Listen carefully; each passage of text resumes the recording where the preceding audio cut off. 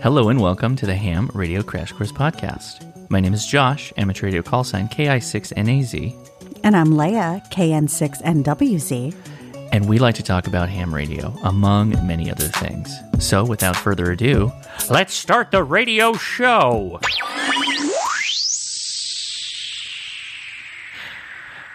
So when we did the episode last week, everybody's like, you should just stream with the old time radio voice. Like we did on the last episode, so that's what that was. You really surprised me there. How are you doing, Leia? I'm doing well. This is the first day of summer. Well, it's the first day of summer for Ben. Mm-hmm. Edison continues his virtual preschool until the end of the month. And then It will be his summer. It will be his summer. He's very excited. He, for some reason, thinks that kindergarten is Chinese school. Oh. So he goes, yeah, so I'm going to finish my preschool and then I'm going to join my Chinese school. That's not how this works. No. Interesting. Well, thanks everybody for clicking on the Ham Radio Crash Course Podcast. We like to kick off the show with the Ham Radio Minute. It's never a minute. And this week, so we're continuing talking about Field Day. And this Ham Radio Minute is going to be kind of a 2.1. Field Day consistency, or consistency in your radio, and then having lofty goals. Field Day is about getting your gear outside, setting up obviously in a field or some kind of off-nominal situation and making contacts.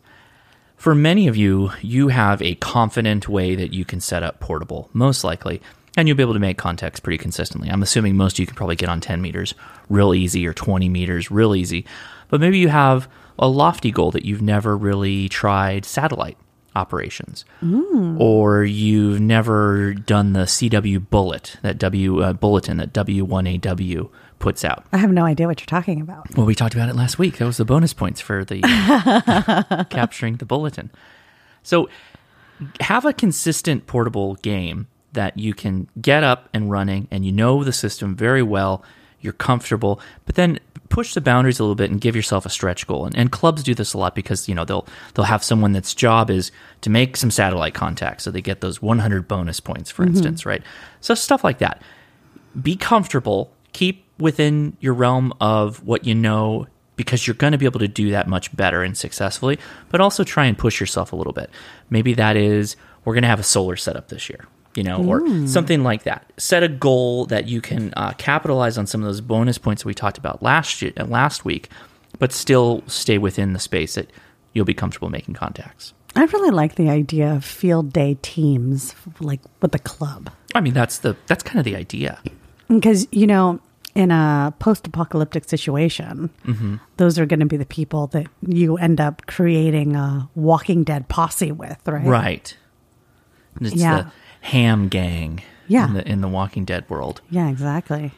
Start getting together, running drills in the morning. Not ham radio drills, like actual running. Yeah, running from a zombie drill. Hams are already out then. We're already out. There are so many super healthy kidding. hams. I'm just kidding.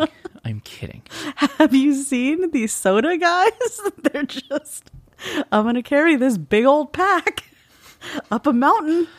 I want to play radio, but I can't do it if my heart rate isn't 140. It just won't work for me. There's no adrenaline in my ham radio otherwise. So very good. Leia, what are we drinking this evening? You picked up the beers today. I did. I picked up a couple of drinks. This one's called the Dude's Despair. Dude's Despair. But despair is spelled like a spare, as in a bowling spare. And the apostrophe between the D and the spare is a bowling pin. So it's not a man's depression. It's a man's spare. Sadness over getting a spare instead of a strike. I'm happy when I get a spare. That's good enough for me. I'll take it. Aged in red wine barrels and totally in the way. What does that mean? It's an imperial stout. The way of the dude. In red wine barrels. 10% and it's ABV. By which brewery? Boulder Beer. It says, The Dude Strikes Again, a sequel to The Dude's Bane and Scourge of the Dude. The Dudes of Despair is the third release of our barrel-aged Dude series.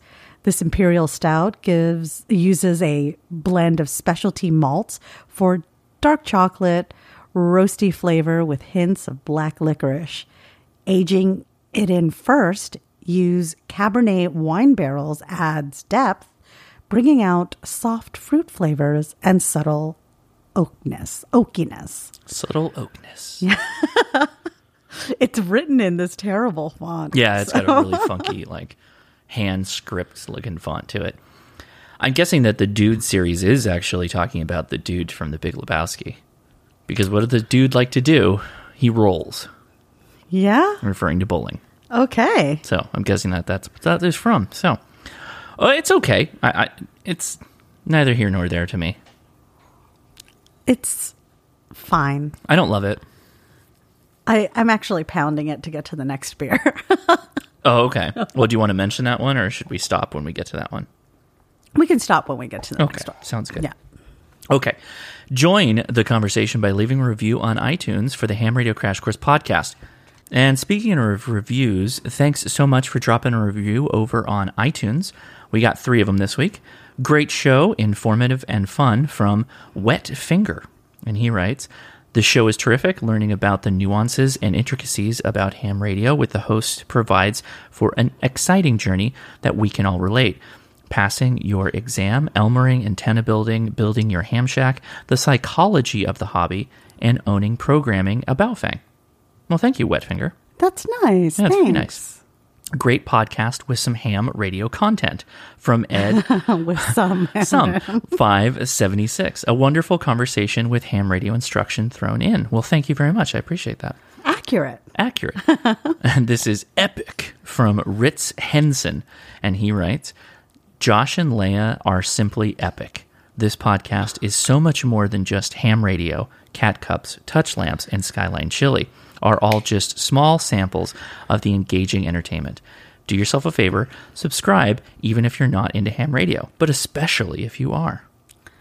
Thank you. Thank you, for Ritz the Henson. glowing review. We really do appreciate that. We do like the reviews on iTunes because that's kind of where most of the aggregation of podcasts goes. So anything you do over there is highly, very much appreciated. So thanks for taking your time to do that. With that said, Leia, do you have anything fun you've been using this week? Well, we haven't used it yet, but in my never-ending quest to encourage the kids to get into engineering and building things, I bought a Nintendo Labo. A Nintendo Labo. Is it Labo? Labo. Yeah, I don't think it matters either way. Okay. And it's essentially a build kit of different kinds of builds that then interacts with the Nintendo Switch, and they can build games around the device that they've made. It's specifically cardboard that is pre-cut and perforated to physically connect with the controllers, which are multi-access control with rumble capability, and also the main body of the Switch. So there's like a fishing game, there's a piano, there's a bunch of other things. And it does come with a game that when you're in fishing mode, for instance, it becomes a real actual fishing game. And it uses the controller to denote I think it's cool. the rod, the orientation of the rod. So it should be fun. You had some reservations. I have some reservations. I'm worried about the longevity of the cardboard. So I'm curious to see how it holds up, particularly with our children. Well, I don't expect it to last forever. I think that the kit is worth it just for the experience of building it. Right. It's not as simple as this cardboard perforation and it all just fits together. They've got to figure out how the device works together. Sure. I'm just saying once they get it all together and they've played with it for a little while. Sure. Just like anything else. It gets cast aside, and if they ever want to come back to it, it may be too damaged at that point with knowing how things go. I don't think in the our games house. are robust enough for them to think, you know what I really want to do? I want to go back and play that Switch fishing That game. really dorky piano that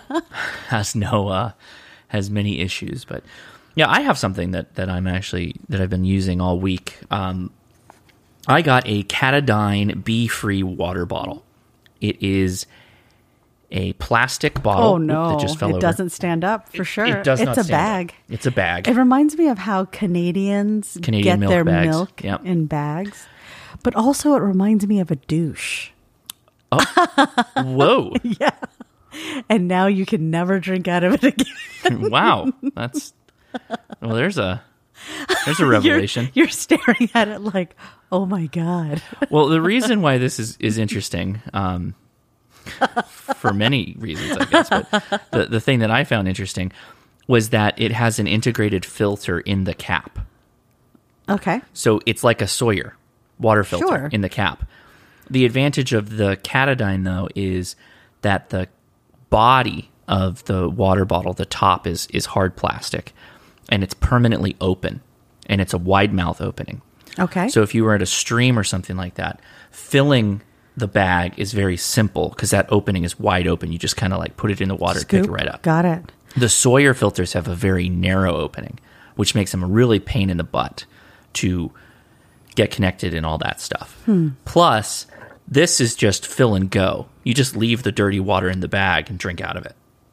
Interesting. So it's ready to go. But if you wanted to, it has the sport top bottle, so you can squeeze fresh water into a clean bag and just fill it again. Sure. There's also a nozzle that allows you to use it as a douche. So I guess you could attach that particular attachment, if that were turns out that's not healthy to do anymore anyway. Oh, okay, that's out. Okay, well, then I guess I'm fine. I guess I don't have to worry about it. That's great for me. Very good. I'm really glad. You need to put this away. I just can't. I can't unsee it. I need to get it. Okay, I'm hiding it now, so Yeah. Leia won't see it. So very good. Yeah, boy. Okay. Well, with that said, Leia, why don't you tell us about your preparedness ideas this week? What are some things you're working so through? we touched on it a bit last week in the email correspondence tower, but I'm going to go over just a few documents. More than a few that you do need to store in a fireproof safe. So this is a for continuation of it. emergencies. We've Yeah. been building to this because you had a preparedness corner on fireproof safes. Yes. And we added that we expanded that a bit to talk about firearms. Yes. And then we got some emails, really good emails, talking about some of the complex issues with safes. Yes. And then now we're Safe fire ratings. that's right, evolving it a little bit further here. So the things that you should store in a fireproof safe. One, right out the gate, birth certificates, Right. right? Social security cards, any government documents that you need to identify yourself with. So, Marriage license. right. If you have ownership papers for cars, Yeah. property. I will get to this. Am I just stealing your thunder right now? a little. Sorry. Okay, I'm sorry. I'll shut up. Insurance information. Oh, good. I think a lot of people take their insurance Treasure information. maps. They exactly copies of QRZ magazine. Oh, yeah. QST. Sorry, QRZ magazine would just be pages, and it would be QST pages magazine. of ripped out spiral bound notebook, handwritten hate comments that have been bound together in a nasty just collection, if you will, sure. of content, really, Yeah. that really takes care of itself. But you continue, yes. So insurance info. Take that current policy that you have that shows what is and is not included, right?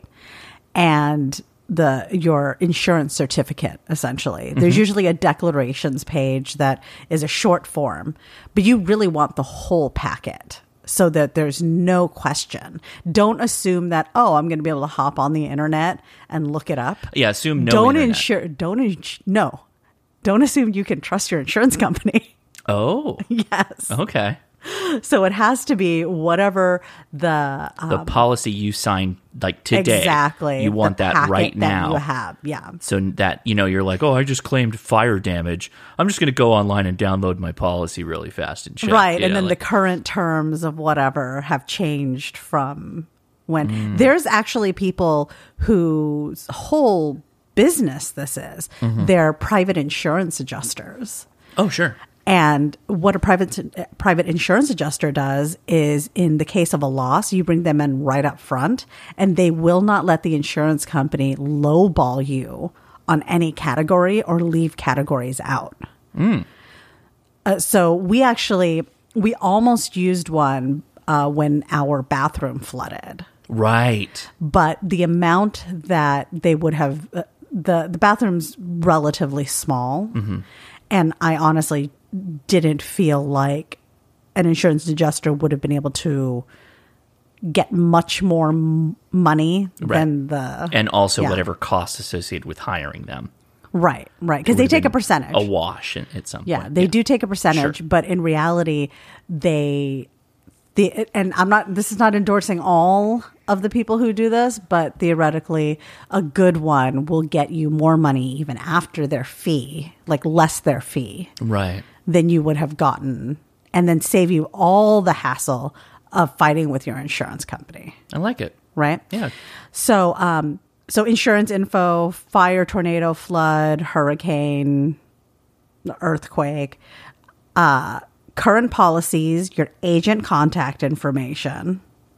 Any contact information should be in your fire Well, precinct, you right? start with your agent because Right. they're the ones who actually made money off your policy up front, and they make money on residuals. So when an insurance agent sells you a policy and Right. you renew every year, even if you're not talking to them all year, Cha-ching. yep, Cha-ching. it's residuals Yeah. for them, right? Every time you renew, they're still getting paid. So it behooves them to help you, Right. right? And especially if you're somebody who has multiple policies with the same agent, Right. If you bundle, they're very invested in making you sure paid for that their boat. Of course yeah, they're invested. exactly. Medical documents. So obviously your medical insurance, a list of doctors, prescription medications, contact information for your pharmacies, Sure.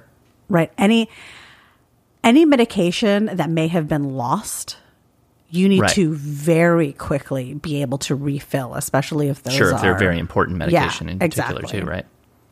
So, and you want to go to the pharmacy that you're normally using because they have all your information on file. But what if they're impacted by whatever the disaster was? Right. So you really need to have all of that information, assuming that nobody's going to be able to provide it to anybody. Sure. You need to come with the information, right? This is a good point too to add that there is ARRL has an insurance policy for hams.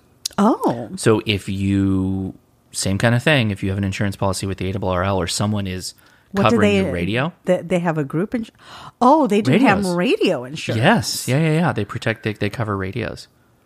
Why wouldn't that just be covered in your like homeowner's policy? Lightning strikes, for instance. Oh, Right. Yeah. What about theft? Yep, covers theft too. Wow. Yeah, that's why it's actually really good. It's a good policy for what it is for amateurs, but it is very specific in what they do. So it's a personal property Right. insurance policy. Yeah, I believe so. Yeah. I keep my firearm ownership papers in our fireproof safe. Bitcoin information, any cryptocurrency. Yeah, absolutely. You should have, and I'm assuming also you would have a USB stick possibly with these files also in a digital copy as well as a hard copy. Cold wallets. Right. So you've got some kind of wallet for your currency that you've stashed that you're going to keep. That could be how you get into your online wallet or something that you have another wallet where you have like backup coin, stuff like that. All that stuff would be incredibly valuable too. Okay. Then birth certificates. Yep. Yeah. Everybody's birth certificates. I already mentioned that. And social security cards. But also, and this, I know this is going to be hotly debated, I would keep vaccination records with it. Sure. Because not just because of what's going on in current day climate, but you also need anything that might require you if you're going to relocate somewhere, Right. right? And maybe you're relocating to a place that is completely untouched by whatever happened, Right. they're still going to have all the same requirements. So if you're going to enroll your kid in school or something, you need all of those documents that The past medical reports of when you've been to the doctor, all that stuff. Exactly. Not a bad idea. Yeah. Passports. Passports. Copies definitely. of your driver's license. I know everybody carries their driver's license on them, but Sure. what if you didn't get to your wallet or purse in time? Right. Right.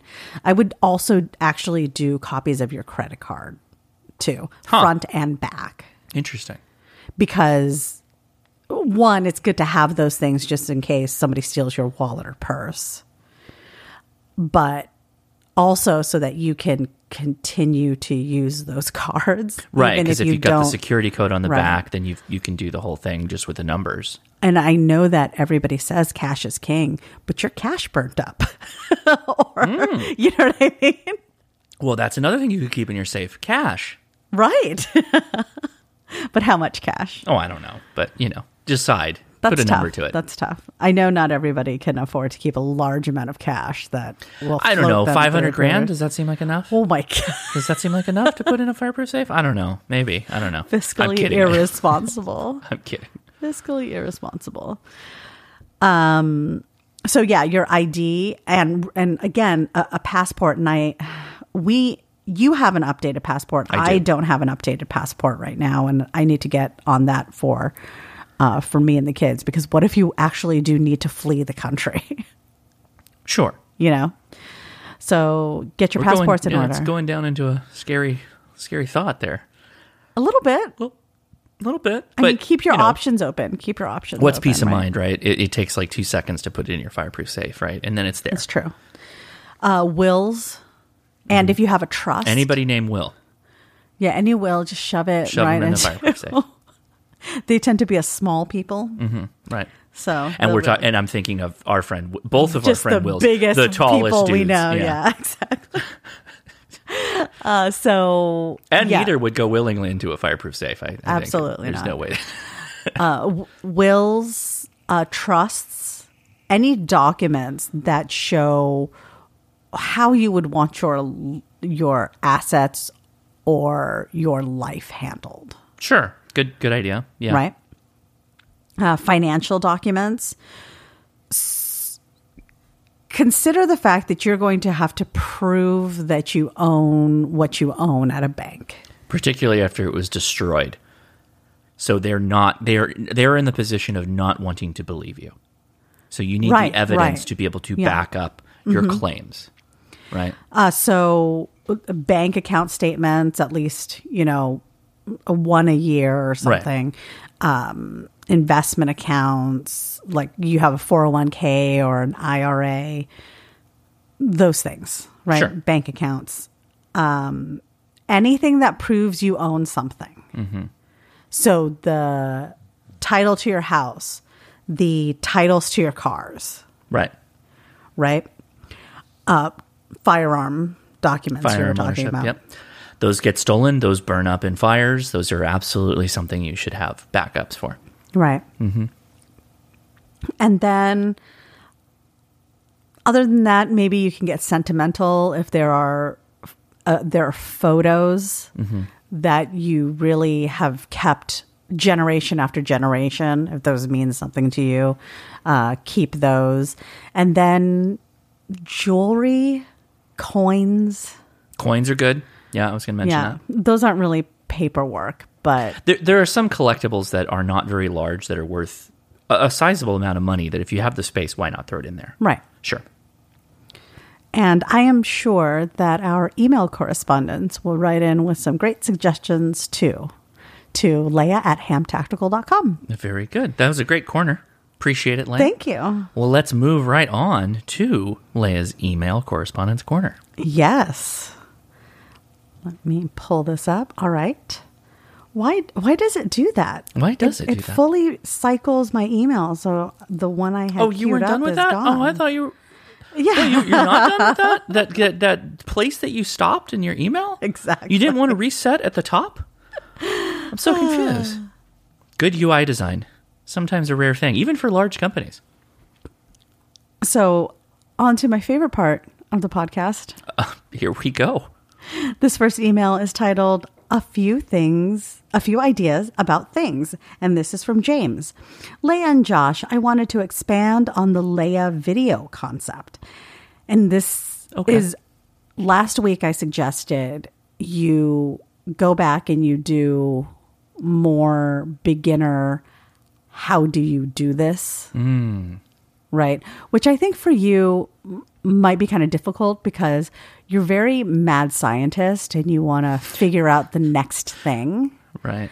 So for you to go back and do something that you've already fully mastered and is second nature for you to do. It's like I do the yada, yada, yada, and then it's done. Yeah, exactly. Yeah, I give it the yada, yada, yada. I think it's tough. It is. I think Actually, it's worthwhile to do. You nailed the exact thing that I have trouble with. But also at the same time, I have videos up for a lot of this stuff already. You know? So, I mean, you could argue that I have better cameras now, better audio, and I can reshoot something them more maybe. watchable. Oh, wow.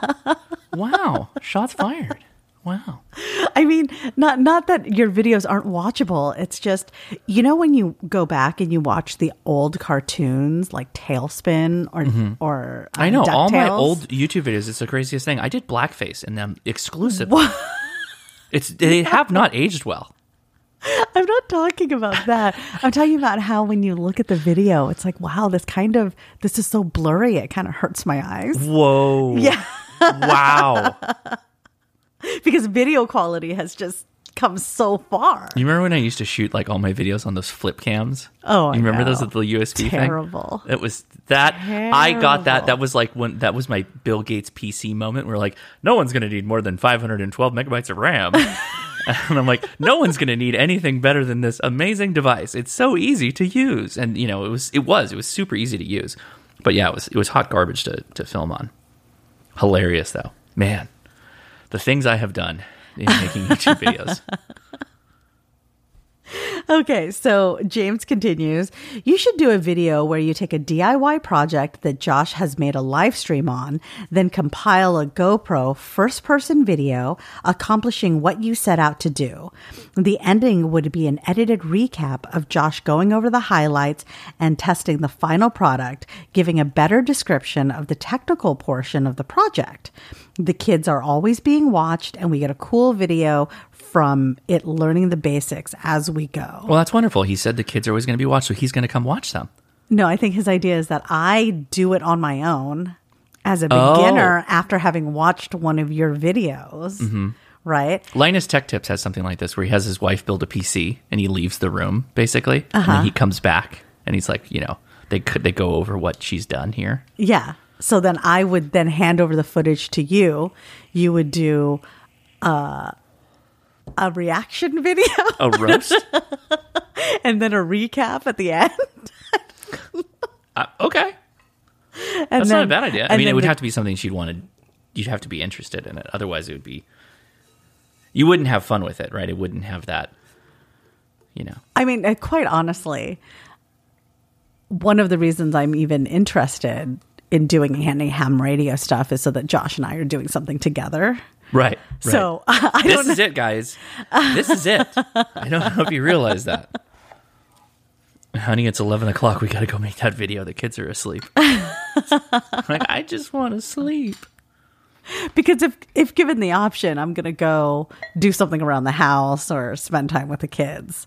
So unless Josh is sitting down and doing something ham radio related with me, with the exception of leaving my radio on so I can hear some people talk, right, on a repeater or something. That's when I like turn a radio on, I set it for you, I hand it to you, and I pat you on the head and I walk away kind of thing. Like, I've got it all sorted out for you, honey. Go ahead, take it away now. I haven't buckled down and done the ISS contact. I have not. I have a radio that will make that easier. Fantastic. So that's something that is on the list of things to do. All right. Well, James, you might get what you want here because ISS contact may be on the way for me. We're going to have to do it in like stages, I think. Yeah, it's also not fair though, because as a tech, like as a new tech, because of Josh, I have access to way more than a normal beginner ham would have access to. Sure, but I want to be very clear. I know that there are many technicians who start out as technicians and jump right into satellites, and I think that's great. That's awesome. Satellites is, even for an experienced ham, very intimidating.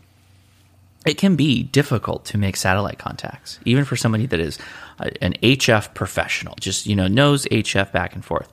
You give them a Yagi and you're just like, okay, go make some satellite contacts. And they're going to be like, I don't know what I'm doing here. It's actually very difficult. So we're probably going to start you out with something like APRS beaconing the ISS. We might start out simple, right? Where you're just really going to point the antenna and you're going to let the radio talk, basically, to the ISS by squawking a beacon at it. Okay. And you'll know, because the radio will go, if, I'm down. Yeah. This can be, we will test this video idea. So James says, DIY, set up a radio in the field. He already has a radio. You watch it and take notes, and he has all power pointed up. You take the stuff for SATCOM, whatever project, and put it together the way the concept video describes. Next, Josh comes on with best practice and technical ending / edited for YouTube. It's a good idea, James.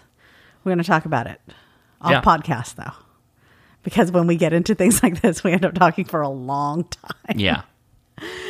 James continues, t-shirt idea, band plan shirts made for the specific class of operator. Each class would only have their specific bands listed. Technician class would be upside down on the front of the shirt, so the wearer could just look down at the shirt to verify proper band That's use. funny. General and extra would be made so that they are the reverse image, so they can take a selfie and the image is readable. Logo on the back to match class of license. That's not bad. I like the upside down so that you can look at it. That's actually This pretty is funny because somebody else requested a bib. Okay. That's especially good for field day. But the bib would be the upside down band plan. Right. So you're just lifting the bib every time. Am I going to get yelled at? James says, would like to see if OD, Coyote Tan, or FDE can be obtained as the t-shirt color on Resonate, Radiate, Propagate. Black screen print is okay too. So currently the Resonate, Radiate, Propagate it's lettering on a white kind of watercolor type print. It's like a artsy fartsy kind of thing. Yep. I looked at doing it in black. It did not look good. The white portion, transferring it to black, which is what prevents it from being put on much lighter shirts than we already selected. Oh, okay. So I do not think I can put it on a different color shirt than the options that are already laid out. Because I do check. Right. I check what a design looks like Yeah. on almost every color before I select the colors that are made available. Right. And even then, I sometimes put things up and I'm like, I don't think this looks the best, but I think that some people would prefer this color shirt over any other color shirt. It's tough because, we probably sell more black shirts and dark shirts than anything. Sure. And sometimes the things we make don't look good on those. Well, it's not just black, but I mean, military green right. is one of those where if the hues that are on the design don't look very good. This is a lot of like how the sausage is made with t-shirts right now. So I apologize, James. I don't think we're bringing in OD, Coyote, Tan, or FDE. Coyote, some of those might work. Flat Dark Earth might work. What's that? Flat Dark Earth is FDE. But if I don't have it available already, I could. We could look offline. James continues, studying for general myself and hope to be there before the end of summer. Good luck on your future test. Good luck to you, James. Yeah, good luck. You really got squirreled on the training podcast. The slingshot is actually a great idea. You can survive with a slingshot if you must. Love the podcast. Don't change a thing. Thank you, guys. James, KA5OEB. The reference to the slingshot was about, I want to say it was Ivan's idea to get a line in a tree. Mm-hmm. So I also think it's a good idea. That kind of slingshot, though, the tree launching antenna slingshot, is not necessarily one that I would like take out to the wilderness to survive with, like killing rabbits and squirrels and stuff. But if you just train birds and squirrels, they can also gather food for you. What are you? How much time do you have? You're in a survival situation. I'm just saying, like, long term, they can get your line up into a tree because they can get up there really high. And then when they're done, they can go get you food. This is some like enchanted forest, Snow White, ham radio, and survival like crossover. I will mention, though, if somebody's thinking of, I'm just going to have a slingshot and I'm going to go survive out in the wilderness kind of thing, you should probably also offset that with learning snares and traps. Primitive snares and traps will work for you while you sleep, do stuff around the camp, and also hunt yourself. So instead of depending on only your skills with a slingshot, you should also know how to make squirrel snares and deadfalls and stuff like that. Fishing nets. Fishing, crab traps.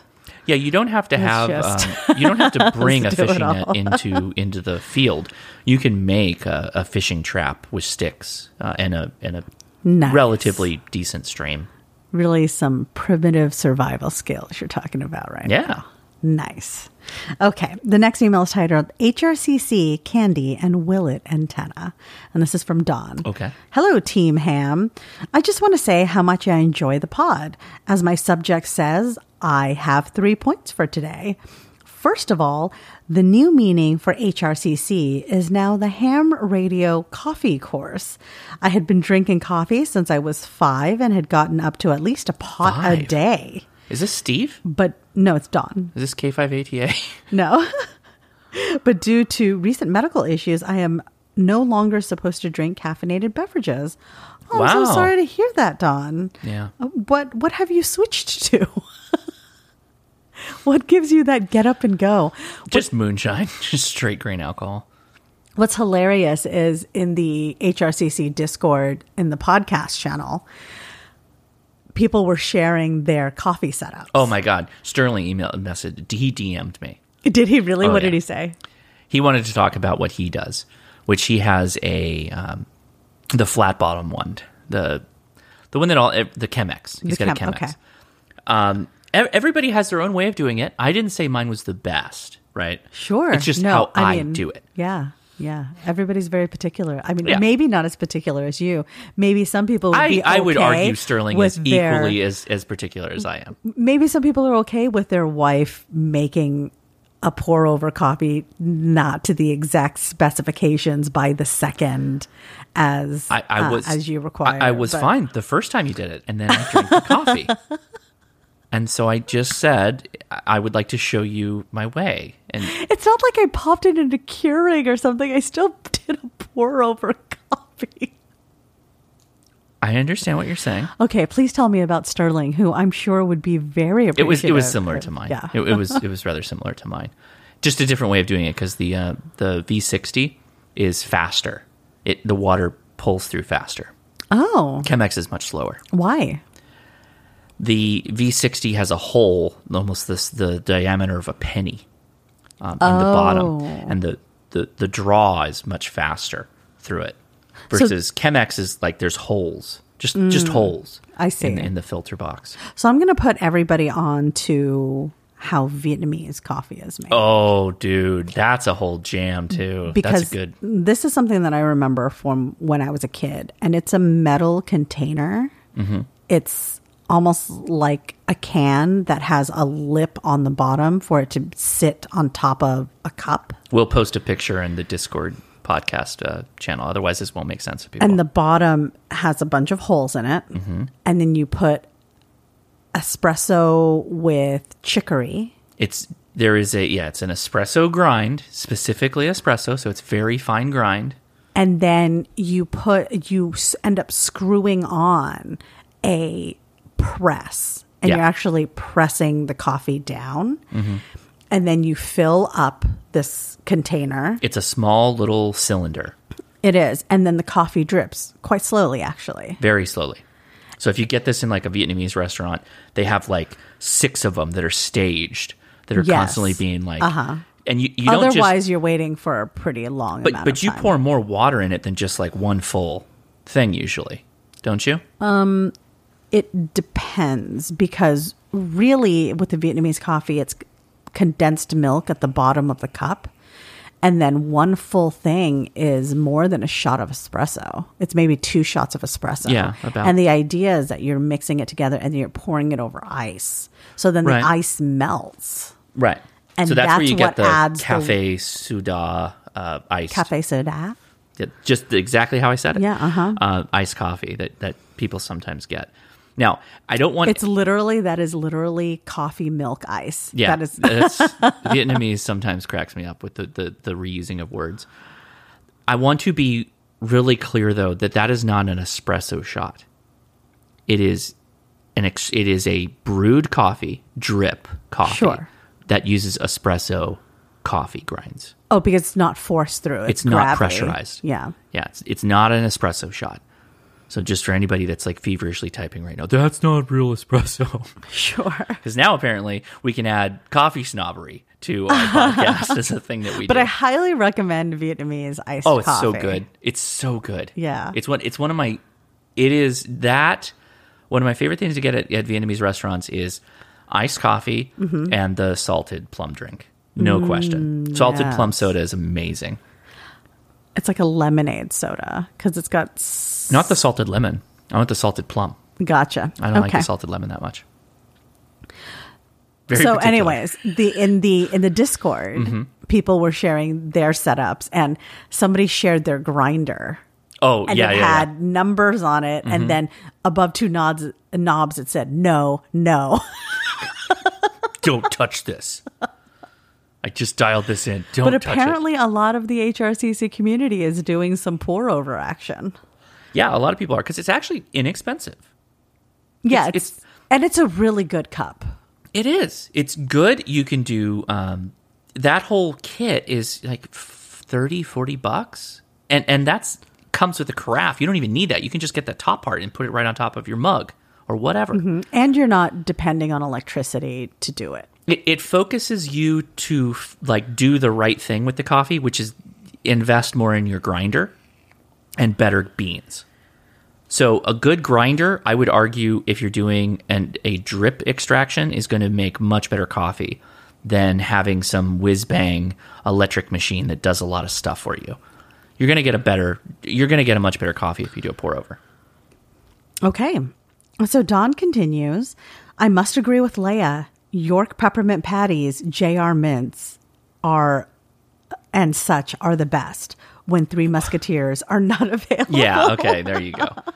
I don't have a problem with York peppermint patties. I have a problem with it being like top tier to you.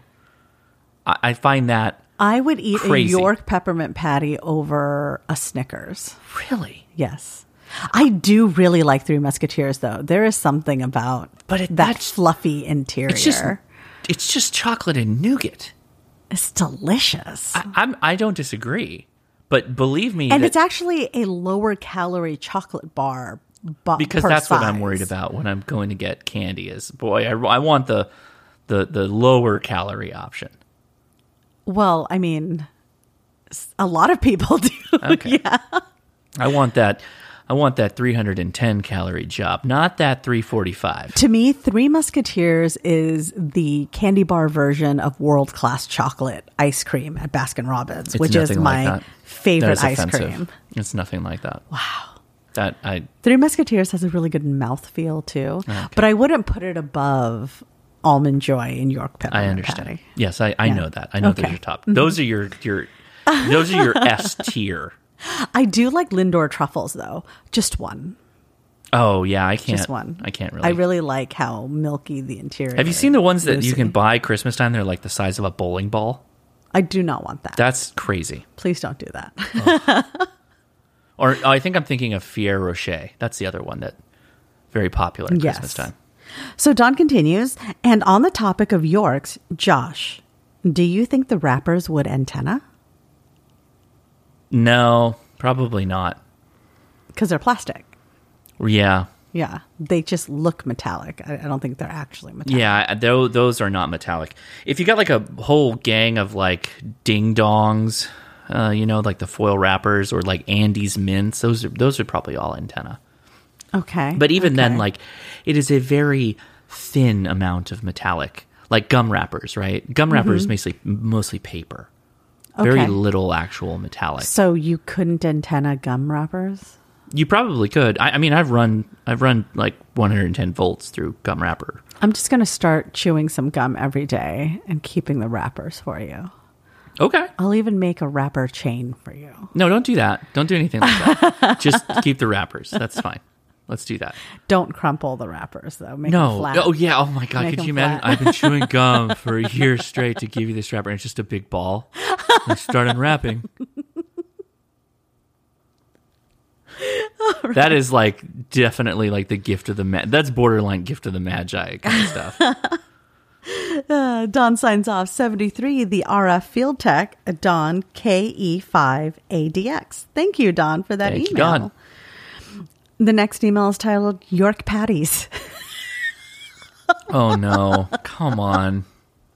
Hello, my gracious host. I had to stop mowing the lawn just to make a comment. My house loves York peppermint patties. My wife keeps a bag of them in the freezer at all times. Yes. York peppermint patties in the freezer, very good. But I also like them out of the freezer on like a warm day, actually. I like the unfrozen ones. I like them when I'm skiing in the Alps. That was from the commercial. Yes. If you remember back in the day. Junior mints are an excellent snack at any time, and I'm surprised they can handle all the calorie heat and not just form an amorphous blob in the box. Yeah, that is actually, well, it's because it's covered in wax. Carnauba wax. Oh, no, actually, actually. yeah. They do melt. No, If I'm you, sure for they some do. reason, took them home from a movie without eating the whole box in one sitting. No, I know. But most candy has carnauba wax on top of it to help it in that case. Tim says, now you want to talk about loser candies? My father got me hooked on Necco wafers as a kid. Oh, man. You know what's fun about Necco wafers is that if you get tired of eating them, you can go draw something on the sidewalk with them. Hot tip on that. If your kids run out of sidewalk chalk, hand them a bunch of Necco wafers and say, go nuts, kids. How's the color on the Necco wafer? It's garbage. Is it vibrant? No. No. Like if you like lick it, like they're covered in some kind of powder, cornstarch or something. Right. If you lick it, they're a little brighter. But interesting thing about the Necco wafers, they actually have every one of those like wafers has its own flavor.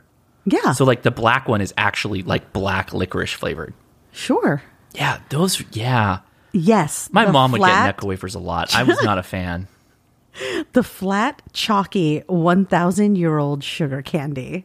They still hit the spot for me now and again, and I think I'm probably the only person that has purchased them since 1972. Okay, back what is the to spot? lawn. The depression spot? Wait, what, the Great Depression spot that I've got in my soul? Well, Tim says, thanks for the beer break. 73 Yeah, right on. K2 TJK. I will Thank give you, a Tim. solid to Charleston Chew, though. That is an old-timey candy bar that's still good. That's the one with the... 3 flavors: chocolate center, strawberry center, or vanilla center. It's kind of like a taffy kind of center. But coated in chocolate. Yeah. Yeah. And it's like a foot long. It's kind of like a big Reasons, the chocolate Reasons, where it's Dude, like chocolate Reasons are legit. I know, those are such a good candy. That is like old dad Josh, old grandpa Josh is going to have. I'm not doing that Werther's Original stuff. Yeah, I don't. None of that. Yeah, but the Reasons would be the thing. Yeah. That would be. Oh, you know what? I think I'm going to buy a bag of that the next time I go. I used to do that. I used to eat, like, I would get a bag of them and then, like, eat them over the course of, like, a month or two. I know this. Yeah. Oh, That's yeah. not a surprise to me. That's right. That's right. We have lived together for a long time. Whoa. You were there. And you were there? And wow. I think you had them in your office once, and I was like, where did these come from? What magic fairy brought this chocolate? It was the first time, actually, I had seen you buy them. And I could not wrap my mind around the idea that you liked Reasons too. Because not a lot of people do, actually. Mm-hmm. So I like them for reasons. You have your reasons. So that is a CVS pickup. Like, that is a CVS pharmacy pickup. You go to CVS pharmacy because you're getting like legit Sudafed, right? You're going to the counter to get legit Sudafed, and you're walking out, and you tell yourself you're not going to walk down the candy aisle, but you walk down the candy aisle, and you see the bag of Reasons, and you don't want like the little bag. You want the bonus bag where they're like, hey, if you buy two, it's $2 off or whatever, and so you and get now like you that. have a year's worth of Reasons. It's always fun. All right. Thanks, Tim. The next email is titled Ham Radio, Balancing Learning Capacity and Cost. Okay. Greetings, Leah and Josh. Having recently forded the rivers of technician and general licensing. Ooh, good Oregon Trail reference there. Oregon Trail's back. Fording the river, Leah. Yes. Never ford the river. Okay. I'm struggling a little to work out my plan for the next couple of legs of my journey. Which summits should I try for, and which paths should I take? One major motivator is that I want to use radio as a means of learning some fundamentals about electronics, radio waves, and communications. Okay. These are three areas in which I have zero background or training. My STEM education ended with college freshman calculus and physics. Yeah. But in which most of my colleagues specialize. I'm convinced that I will be much more effective and my career will be aided if I can at least conceptually understand the science. Okay. The idea is in my head that I'll learn more by starting with more basic analog equipment before jumping into SDRs and so on. Another major motivator is that I want to add radio to my emergency preparedness / self-reliance capabilities. At a minimum, I'd like to be able to communicate with my family in the event of an emergency that disrupts commercial power or communications, and I'm satisfied if that is via CW. Oh, okay. Well, that was he just did the magic thing. I'm like, well, we're not got big problems. The answer is going to be tricky on this one, but okay, keep going. The third consideration is cost. I know radio is cheap, but I'm working within a budget.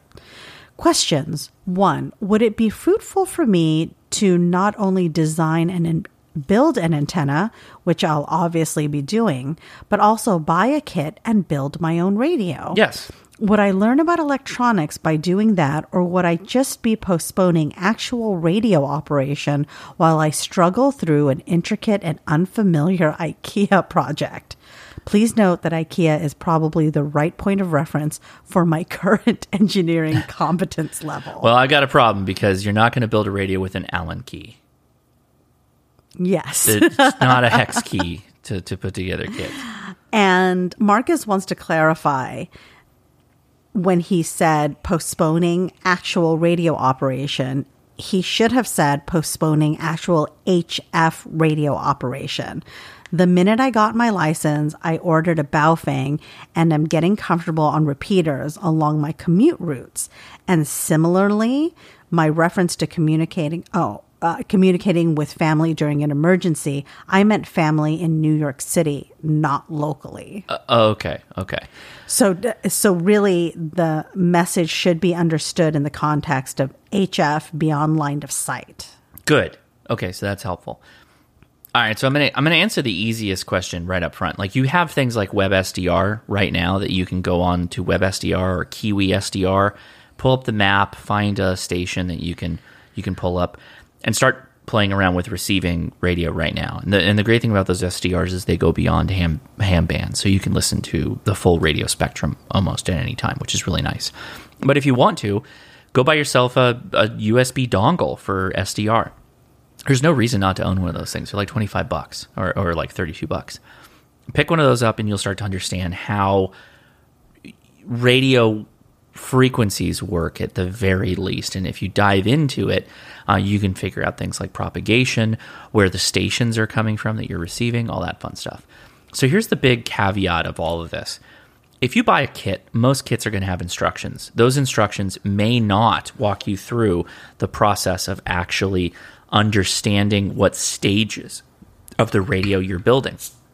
If you don't go through the process of learning that, then you won't learn it.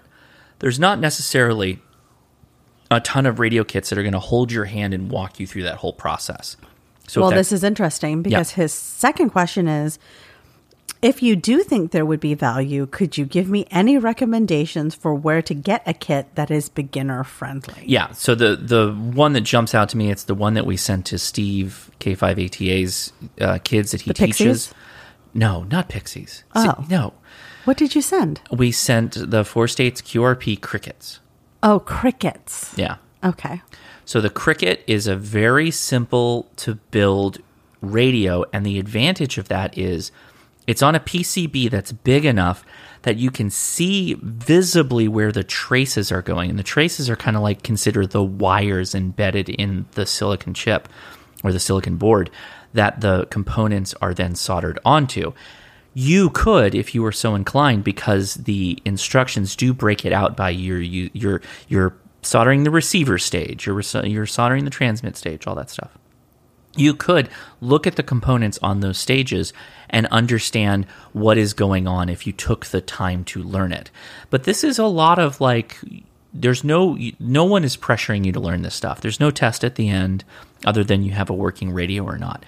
So for a lot of people, it's just a matter of get it working, get it on the air, and play around with it kind of thing. Nobody's really stopping necessarily to like learn all the complex things that are going on at that time. But you absolutely could do that. And 4-state QRP radios are generally very good at having beginner options and then working all the way up to more complex options like the Hilltopper, which is a nice CW radio. Okay. The third question is, am I correct that the 40-meter band would be a good choice for communications between Boston and New York City, 300 kilometers? If you had an NVIS antenna, possibly. And by NVIS, we're saying Near Vertical Incident Skywave, or NV. You know, somebody gave me a hard time about that. Like, it's not NVIS, it's NVIS. You don't pronounce it like a word. Okay. If anything, it would be NVIS. Because NVIS makes it sound like the last letter is a Z. So you're already a good ham. NVIS. You're already ham. You didn't even know that. Yeah. You're getting nitpicky over things that don't matter. So an NVIS antenna is an antenna where the wire is less than 1/4 wavelength above the ground. And theoretically, you actually try and get it much lower than that. Like 4 feet high for 40 meters, for instance, off the ground, like a dipole antenna. Okay. That would be within 400 kilometers range. But to do that, you will also then have to have the other side of the conversation also have an antenna set up to do that. The problem is that a dipole on 40 meters is relatively long. And to be able to do that 4 feet off the ground invites all kinds of things, including critters like deer. Deer will take out NVIS antennas and stuff like that. Really? Oh, yeah. They get them all hooked in their horns and just rip that thing out. Oh, no. Yeah. Oh, no. Like beverage antennas get taken out by deer occasionally, depending on where you live. So the tricky, 300 kilometers. What would you do for 300 kilometers? I mean, we're rolling into a pretty hot sun cycle. Arguably, you could have like a homemade Yagi antenna for 10 meters on both sides, and you'd be able to talk to each other no problem. Okay. That's a thought, too. All right. Well, Marcus wraps up. Thank you for all you do. 73 Marcus KC1PIP. Oh, that also implies somewhat of a line of sight too for 10 meter. I'm saying beyond line of sight. No, I know, but like if we're going that route, you get a little bit of both. You could pull from both columns, but. So we have broken into our second beer of the night. And it's from Founders Brewing. Mm-hmm. It's called CBS. Imperial Stout brewed with chocolate and coffee aged in maple syrup bourbon barrels. Yeah, pretty wild. I saw that and I was like, man, that's a lot of attributes. What is maple syrup bourbon? Is that... It was probably maple syrup barrels that then were used for maple syrup and they made bourbon out of it. This is just the greenest beer. It's so many. So eco-friendly. It's so many reuses. Love it already. So many R's in the chain here. Yeah. So when I poured this one out and started drinking it, I got a like a snot, like a piece of snot, like a rubbery, sugary little floater thing. Really? Did you eat it? No, it hit my mouth. I'm like, what is going on? Did you swallow it? No, it's in the napkin right here. It's in the napkin. It's fine. The beer's fine. It just, sometimes when they do a big vat, there'll be some kind of thing that collects in the bottom, and it probably just got churned up a bit and got. It's a sweet beer, actually. The maple syrup has really come a long way. Yeah, it's barrely though. It is bourbon barrels for sure. So the next email is titled Sticker Idea.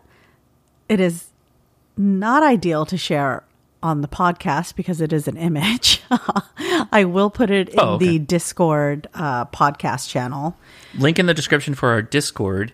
We have a podcast, HRCC podcast chat room where we post pictures that we talk about on the show, and we have discussions with the people that listen to the show and all that fun stuff. So if you want to check that out, the link is in the description. If you didn't want to send in an email and you wanted to just have a conversation, just ping us directly. I do hop into that group once or twice a day. I was going to say, that's become kind of your channel. You're in that channel more than any of the other. Well, because people ping me and then I come. I do check that channel to see if anybody is talking to me. Is anybody talking to me out there? I'm just kidding. I'm so lonely. Josh is always playing with his radios and the children are ripping the walls off of their house. But it is a picture of what looks like a heartbeat, like a EKG. Mm-hmm. Yeah. But that could obviously be ham radio waves too, right? Maybe. No, I mean if it was remade. It's a inspiration picture. And it's got a guy hiking to a tent with trees, and I'm not sure This is a sticker. Yeah, here, I'm going to show you the image. There's mountains in the background, and then somebody, I don't know what the thing in the middle is that looks like a kayaker. A teepee. It's a That's kayaker. A kayaker? Somebody with a paddle. Oh. A teepee. I went real Native American with that one. And then somebody biking down the wavelength. It's a pretty cool picture. It is inspiring. Mm-hmm. And if I make something with that, Mike, you will get one. Thank you. Right on. It's pretty cool. We could do something. I mean, that's obviously an EKG. That looks like a heartbeat. Yeah. But if you did an actual proper radio wave, maybe it would have peaks, mm-hmm. and valleys and stuff like that. That could be useful. Sure. Yeah. Sure can. Oh, okay. All right. The next email is titled Finding Repeaters on Vacation. And this is from Seth. Dear podcast host and Josh. Very good. I've been got the name right. That's a plus. But they left out my name entirely. You're just the host. I have been thinking about an email from the June 4th, 2021 episode where someone asked about tips for finding repeaters while traveling. One possible solution would be for a site like repeaterbook.com. We mentioned that. To add Amazon-style product reviews for each repeater listed on the site. Oh, for example, give it a 5-star. I could leave reviews/ratings for repeaters in my area that are active and also for repeaters that I know are active in areas that I often travel to. 73's Seth KF0 FCF.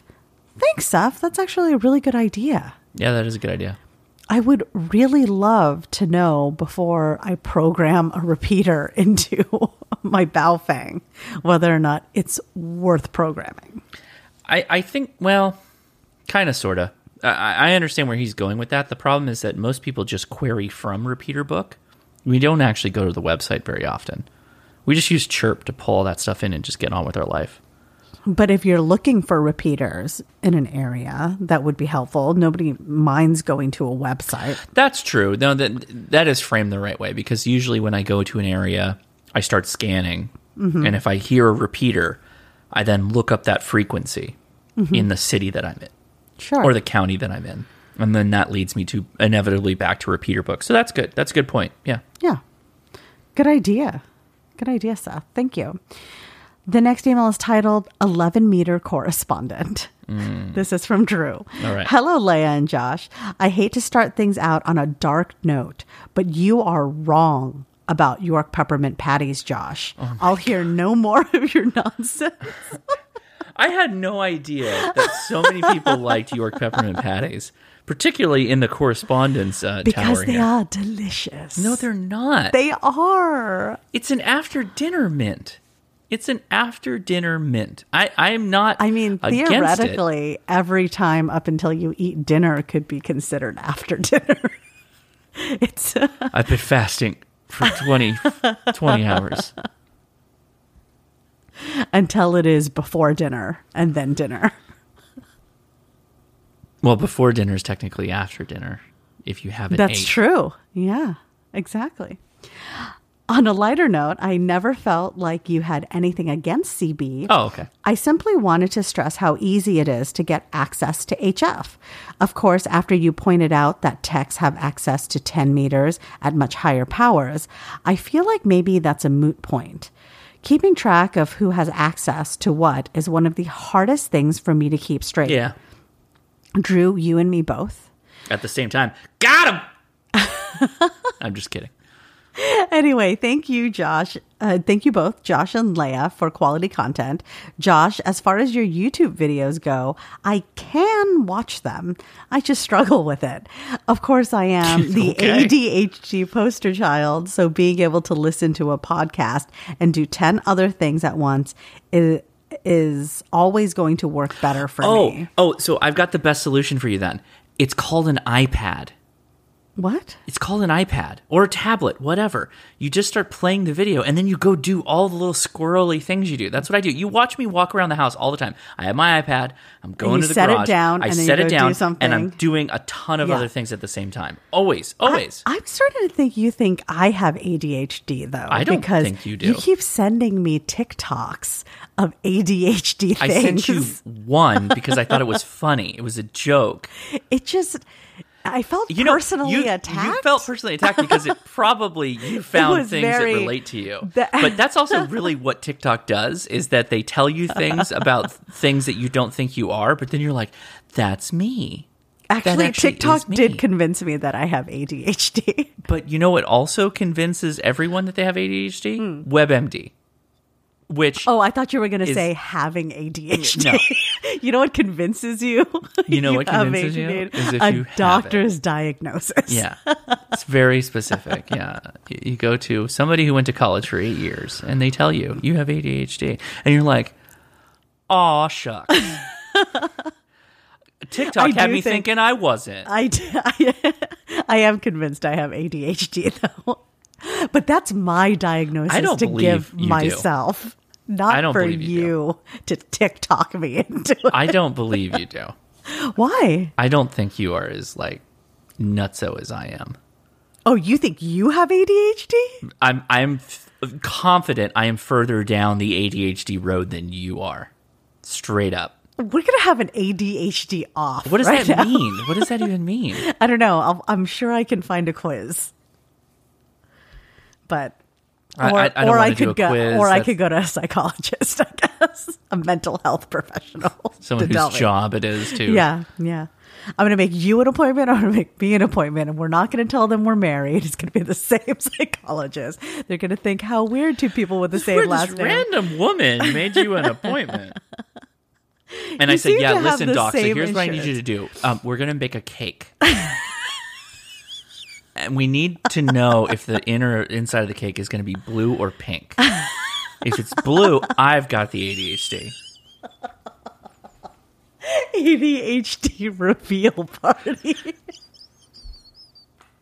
We must set something on fire. Well, I was just going to say, and then, but also you have to bake a trip mine into it. Doctor, if you need to consult a professional on this, I have a myriad of people that you can contact. But we need a flare that can fire off at least 300 feet. Yes. And then it needs to be a parachute flare, though. So it needs to come back to Earth, still on fire. Very important. All right. On the bright side, I have been interested in oscilloscopes for some time. So I did watch your live stream with the ham radio workbench guy whose name I can't remember. George. And I will enjoyed not. that. George, all love and respect. I am horrible with last names, and I butchered his last name on the live stream. I felt so bad. Why did you do that to George? I felt so bad. And literally before we started the stream, I was like, George, explain to me how I say your last name. And we got to it, and I just totally blanked it. He has a Greek last name? Yeah, it's Greek. It's very long, right? Well, I mean, I would argue that it was average for a Greek last name. Okay, fair enough. I mean, I come from Chinese, Vietnamese last names, so they're 3 to 4, maybe 5 letters. Yeah. Do you remember when do you remember when I told you that horrible racist joke that somebody told me when I was like in school about how they named Chinese children? That's a bad joke, and you're not going to tell that on the podcast. No, okay. Yeah. I was like, Leia, this is messed up, right? When I told you this? Yeah, we're not gonna spread but I think you laughed. Racist jokes. I didn't. Okay. Do you see my face now? I see your face. Mm-hmm. Yeah. So I Drew never continues. told that joke. I just want to be really clear. You told it to me. You told it to me. Drew continues. I enjoyed that, and I also discovered the Ham Radio Workbench podcast as a result of it. And I confess I enjoy it and learn quite a bit listening to it. I particularly enjoyed their antenna conversation in one of their more recent episodes. Heck yeah. Great Drew, podcast. You are a fan of long podcasts, aren't you? I just want to feel like people are talking at me and I cannot say anything to them for 3 to 4 hours. It's really well, you can always talk back to the podcast. We're not going to hear you unless you email it to us. Right. I like to listen to 3 to 4 people. This is the Ham Radio Workbench. They've got like a panel.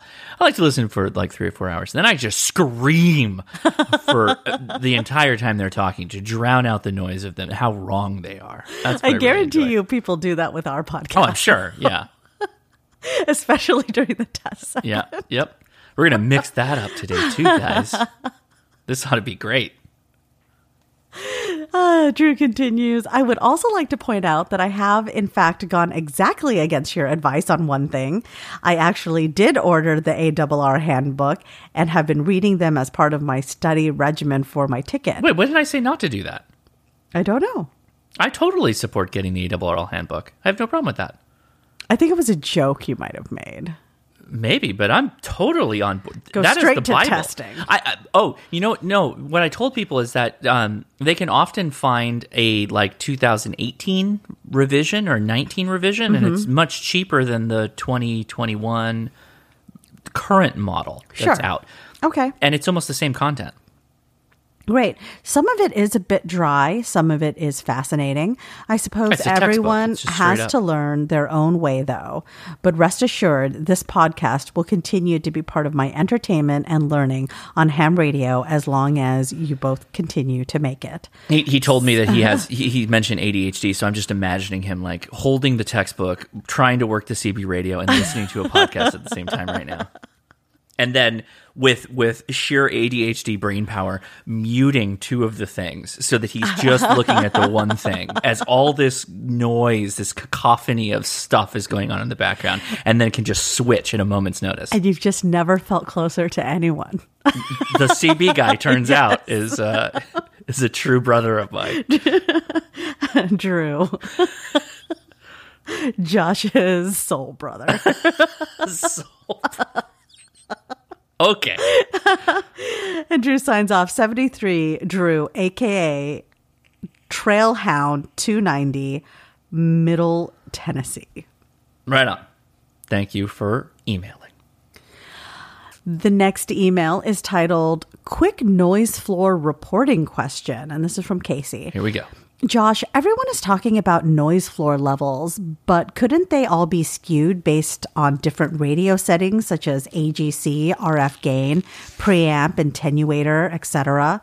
An RF gain cranked up to 11 would clearly give a false impression and make a situation look worse than it is.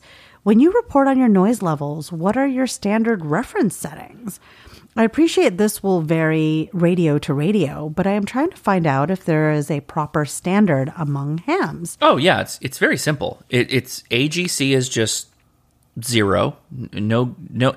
So the RF gain only usually takes away, and then there's just a standard, just the standard center position. There's usually like a detent where it gets to the center position. It kind of just like clicks for a second, right?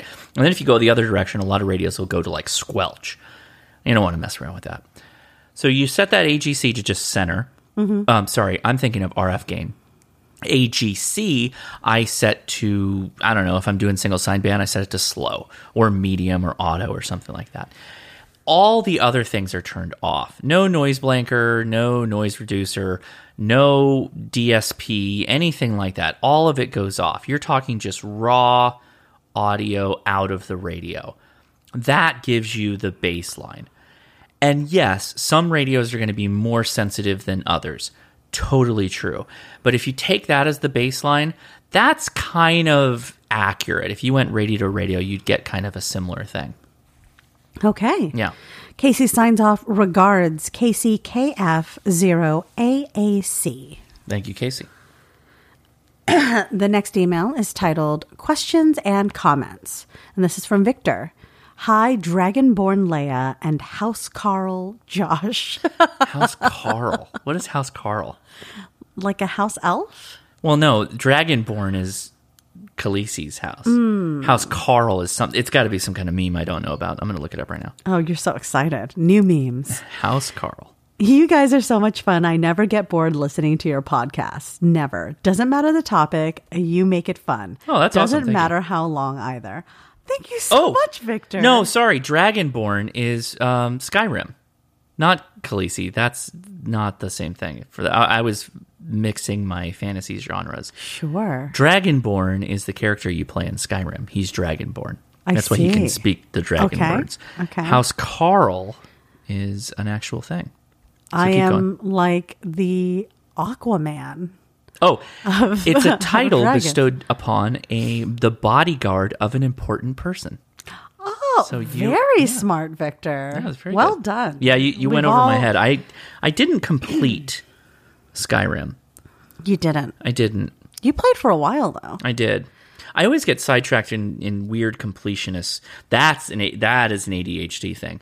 I don't want to advance the story beyond like totally fleshing out the map that I'm on. Oh. Like, I want to go to all the little dungeons. Like, anything that pops up, like, oh, I haven't explored that yet. I got to go kill some rats. Yeah, just like me and Animal Crossing. You filthy casual. I get really into the island I'm on, and I don't want to go to other islands, you know? That's just filthy casual talk. And I don't want to talk to the villagers because, like, they're going to tell me to do things. That is not an ADHD thing at all. An ADHD thing is where you're min-maxing your villagers that you want to keep. You talk to them so they won't leave, and you are snide to the ones you want to leave. That was a whole game in Animal Crossing. My sister and I, she would tell me, she's like, we hate so-and-so, and we want this one to stay. Why? So what is there not to like about the villagers? Because we were always trying to level up the villagers to get, like, the best ones. Because there's, like, super top-tier villagers. What? There's villager rankings? Yeah, because villagers will leave and new villagers will come in. But you have to, like... You have to harass them a little. You have to play the social media. You got to, like, gift them stuff and talk to them and send them letters and all that garbage. To like make them stay, or they leave. Yeah. Oh, I've been ignoring them, so they'll give me side quests, and they haven't gone anywhere. Yeah. Yeah. I don't know, man. Animal Crossing now is weird. I don't understand. I ran into a ghost who gave me a side quest. Ghost, and I'm just like, I don't want to collect your body parts. Like, no. Okay, that's a side quest in Animal Crossing. Okay. All right, but I mean, sure, Skyrim, I guess, is real gaming. Tabletop 40K is real gaming. All right. Well, Victor continues. I'm going to be 70 years old next month, and no, I am not one of those grumpy old guys and I have been getting in shape for some semi-soda activities. Oh, that's awesome, dude. Well done. I That's loaded cool. my backpack with what I thought would be what I need and then do a couple miles on the treadmill with the incline set higher. Dude, that's So smart. smart. That's very smart. I'm feeling pretty good about the progress. Unfortunately, being in Colorado, we have to bring a few more things for weather production. Colorado's legit. The soda, it's already a mile high, and then the soda summits are way higher. Yes. Because we get adventurous weather at any time here. This is what I'm talking about. People slam California for whatever reason, but the weather here doesn't kill you. There are very good reasons why people slam California. I said for whatever reason. Okay, Yeah, but there are many positives. I think that many people are unwilling to look beyond the negatives to see the positives. And I'm going to be honest. I have looked at, When are houses you not honest? in other cities. Yeah. Right? Wait, other cities in California? No, or- other Okay, states. good. Yeah, okay. Right? And every time I look at, because Colorado is a hot spot. Oh, yeah. I mean, let's not deny there's lots of Californians fleeing to Colorado. I told you, I like Colorado Springs. I would move to Colorado Springs. You would I would. by yourself. But every I time like it there. every time I look at Colorado, I think, man, you've got to winterize things. Like your pipes aren't safe if you My pipes. Leia wakes up in a cold sweat in Southern California. My pipes. My pipes. I have not winterized my pipes. And if I forget to be appropriately dressed, I could lose a limb, or like at least a toe or something. I don't know. Maybe I'm over dramatizing. I think you don't know. it. Yeah, I think you don't know. Actually, I think you're. But we did go to Minnesota in October, and there was snow on the ground, and it was quite cold. It was so your experiences with cold is like when we go to my dad's, and that's very cold. That gets appreciably cold. Yeah. But you'd be surprised if that was like your everyday. It's not that difficult to deal with. The problem is the kids. Wrangling the kids and doing all that stuff. Is just Snowsuits like, oh my every God. day? No, thank you. Yeah. No, thank you. So Victor continues, after each session, I see how else I can reduce the weight of my pack. Right on. Anyway, one of the things I am looking to cut down is on the weight of the coax to my buddy stick antenna. I'm using a Xiegu G90 and I was wondering how short I can make the coax and still not fry myself. The sun here does a great job already. I'm also going to switch to RG316 coax. Okay, good. Will that work okay? Yeah. That is my ham question for now. Yeah, there's another one that escapes me. I'll look it up while we're talking here. There is a version of. Oh, it's my computer that's doing the beep, and I don't know why. So that's weird. There is a version of coax. Where did it go? That is 316. He mentioned 316. right? RG316 coax. That's what the you one? want to use. Yep. Okay. Well, okay, so how far do you go? Because the buddy stick. That's a good question. I don't know that I would take that any further than 20 feet. Okay, so 20 feet of RG316 coax. And I'm not even sure what kind of losses you might get at 20 feet. Okay. You might want to look into that. Go pull up 213 316 and look up the loss charts when you go to the company's website that makes the coax. They'll have a chart that corresponds to loss over distance. Go look that up. Okay, well, Vic continues on Skyline Chili. Oh, we got an update on that. We got a big update. At $5 a can here in Colorado, I started making it myself using a recipe from Chef John on his YouTube channel, Food Wishes. Look up Food Wishes and Cincinnati Chili. Food Wishes is a fantastic food channel. I love that channel. He is so down to earth. Is he the Right. guy that has the glasses and like the ponytail? I only hear his voice when I think Food Wishes. I'm trying to think of the guy that Uncle Roger, the white dude that Uncle Roger was like, his fried rice was good. Like he was. that was Gordon Ramsay. No, it was the white guy, the like nerdy-ish white guy that has glasses. No, you're thinking about that TikTok guy that has No, the he has a YouTube channel. He has a YouTube channel. It's, I think, Josh Weissman, maybe. Okay. Is his name? His fried rice was legit. Yes. Very complicated. Uncle Roger was not too high on the overcomplicated. Yes, the fried you've rice. seen me make fried rice. Yeah, It no. is It's so a one easy. walk. Yeah. That's it. It's a one walk deal. It takes less than an hour and is fantastic. I make double batches, one for dinner and lunch, and another for the freezer, and I don't have to be cheap at all with dishing it out. Nice. At $5 a can, that would be saving radio money in no time. That's what I'm talking about. That's the comment that I like to hear.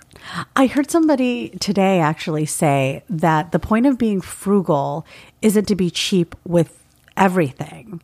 It is spending extravagantly on the things that you love and mercilessly cutting everything that you don't. Yeah, there was somebody, I don't know where I heard this from a long time ago, particularly when we talk about food. And for white people, cultural food of other nations. Oftentimes, when we're eating the food of like other nations, we're kind of eating their celebratory food. We're eating food that is like for a special occasion. Not like Panda Express, though. Oh, yeah, totally. That's not celebratory food. Honey walnut shrimp is something that people get like That's on the regular. That's a new addition. No, it's been around for a long time. No, I mean honey walnut But shrimp. hear me out. Hear me Yeah. out. You're telling me that Chinese people will go get like a super sauced pork or chicken dish on the daily. I mean, yeah, braised dishes are very common. No, I'm talking like the orange chicken, whatever that's not parallel like an exists. authentic, I know, yeah. but whatever parallel would exist. Yes. There's no parallel that Yes. totally exists there. You would. You would? Yeah, Every you day? would take a meat and you would velvet it, Okay. which is Fry it. yes, okay.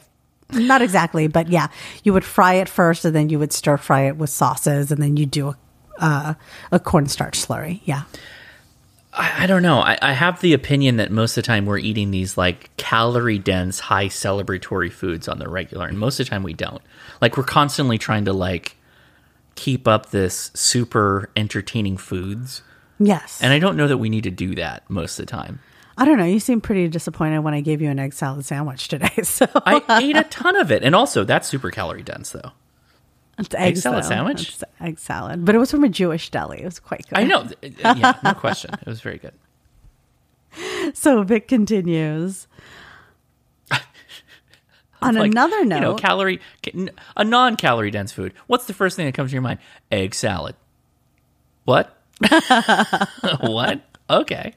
I mean, otherwise it's just salads and, well, okay, to No, clarify. like a simple rice dish with like a meat that's not sugar basted and super sauced up, right? Like, Yeah, that's going to be okay. much less calorie. Like your normal fare, like if we were just eating the way you would normally cook, would Yeah. be like broccoli or some kind of vegetable, maybe a soup, also not very calorie, Yeah. Mm-hmm. ridiculously dense, and then a protein of some kind. And it would be probably served with rice.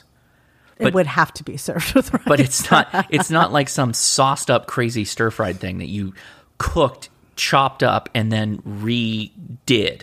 You know what I mean? It would just be like a thing. Even I would argue that even like your way of making like chow su pork is much less calories than if you got like sweet and sour pork or something that was Chashu chopped pork up. is not sweet and sour pork. I though. understand, but I'm trying to I'm trying to paint a narrative here of like what is loosely related to what white people would generally go eat. Sweet and sour pork is pork nuggets that are fried and then covered in a sugar sauce. That's not a. There's not really a close parallel to Chinese Broccoli food. beef is probably close to what a home, like most close to a home dish, because you wouldn't don't really deep refry and fry. then like hardcore sugar sauce like most not a dishes. sugar sauce, but you would do a sauce. But it wouldn't be like extra super on top calories. Right. But that's like all Panda Express is like super over I the would top. argue that the sugary sauce is not celebratory. Okay, fine. It's just how they had to adopt recipes for the American palate. Sure. Yeah. because we want this to taste like chicken nuggets and sweet and sour sauce. So thank you. That's what I'm trying to get to, is that these cultural dishes we think are traditional aren't. They're dishes that people are making because it's like super whiz-bang flavors to appeal to Americans. Yes, yeah. It's not what you would necessarily go No, home I and feel eat. like Indian food is not celebratory Indian food either. They just put ghee on they just cook everything with ghee. Well, no, I think maybe. I don't know, man. But you know, a ton of their dishes are like vegetarian to begin with. What about Mexican food though? Those aren't celebratory dishes either. Tacos and enchiladas. I'm trying to and think stuff of like that. every quinceañera I've ever been to is like pretty about the norm. Like that's pretty normal. But that's not also, I mean, that's adjacent to our country. You know what I mean? Like I'm not saying that we manipulated. What about schnitzel? Oh, actually, do you know there's like a really Is that weird. celebratory? No, there's now we're going to go down a big rabbit hole, but so one of my mentors was a German guy, and he would always tell me that like to Americans, you take a bratwurst and you put it on a big piece of bread, like a loaf of bread. Right. That's not necessarily how it's A done. bun, not like a loaf. It's a bun. But from his point of view, it is a loaf because how they would have a little piece of bread to hold. The piece of bread was to hold the so bratwurst. your fingers wouldn't get dirty? So your fingers wouldn't get dirty. It wasn't a bun that you consumed with the bratwurst. It was just a thing that was used to be clean without it necessarily being a whole complex knife and fork Would they deal. eat the bread though? Yeah, but it was like two pieces of bread. It was like a little piece of rye that folded over the top and ate it, right? That's how I'm going to serve you brats from now on. No buns. Just a little piece Again, of bread. I'm not trying to challenge myself here. I'm just pointing out what I, have learned over the years of doing life. What about Korean food? What about Korean food? It's cold as hell in Korea. No, but I mean like sundubu is not a celebratory food. People make sundubu at home all the time. We are out of school on this one because neither one of us are Korean. So I don't know what traditional Korean dish, like a Korean sundubu would be. Banchan. No, I appreciate, but also the banchan is not like super caloric. Those are all fermented you're dishes. focused on calories. I'm talking about the food experience. But that's what I'm saying is a lot of celebratory meals are these super calorie dense, like super over the top dishes. Yeah. And we eat it on the regular in America like, oh, this is normal. This is fantastic. I don't know, like Filipino food, I don't think it's not like we're ordering boodle fights all the time or something. Well, but even when we were doing Filipino... Let me clarify. A boodle fight, which is not a It's where you boodle punch somebody nor while you a eat fight. lechon. It's the meal that is laid out on banana leaves, and it's The whole just, table is covered in banana leaves. Yeah, it's a banana leaf runner with rice on top, and then everything's put on top of it. So straight up, remember when we were doing those videos, eating the mukbangs. Filipino food, Yeah. how many Filipino people from the Philippines would comment and say, you better be careful with that? Oh, because there's a lot of pork. A lot of cholesterol. So I'm of the belief that they probably don't eat that way every day. Right. What's really funny is today I saw a TikTok from a Filipino podcast, and they were basically saying that gout is like Super prevalent. Yeah, but it's like, I've got gout. I'm proud to be Filipino. Now I'm a tito, which is like a Filipino An uncle. Yeah. And I think it does have a lot to do with the amount of pork belly. Super. That's Well, it. organ meat in general can get you gout. So delicious. It is, dude. Yeah. We're going to turn this into a Filipino podcast. If you haven't had Filipino food, you need to but go like good have some Filipino food. Lechon. I'm not even talking about like pancit or... No, you know what the best, like crispy pata. No, like crispy pata. Really? It's like one of my favorites. I don't normally order that. Crispy pata is like is one of my favorites. Obviously, a good Sisig. lechon. Sisig is very Yeah. good, but most of the time when we get lechon, it's always like lechon kawali, which is like day after lechon. It's not fresh lechon. Lechon fresh is the Sisig best is what thing. you do with leftover lechon. Right. You Yeah. pan fry it. Yeah. which is literally what kawali translates into in Tagalog. It's so good. Imagine deep fried pork belly. Oh my God. For everybody who hasn't had Filipino food, it is bananas how good it is. And if you don't like spicy food, the Filipino people are open arms welcoming you to enjoy their cuisine because it is They're not like, spicy. we will not challenge you with spice. We're not, it's not going to give you anything scary. It's so good. It is so good.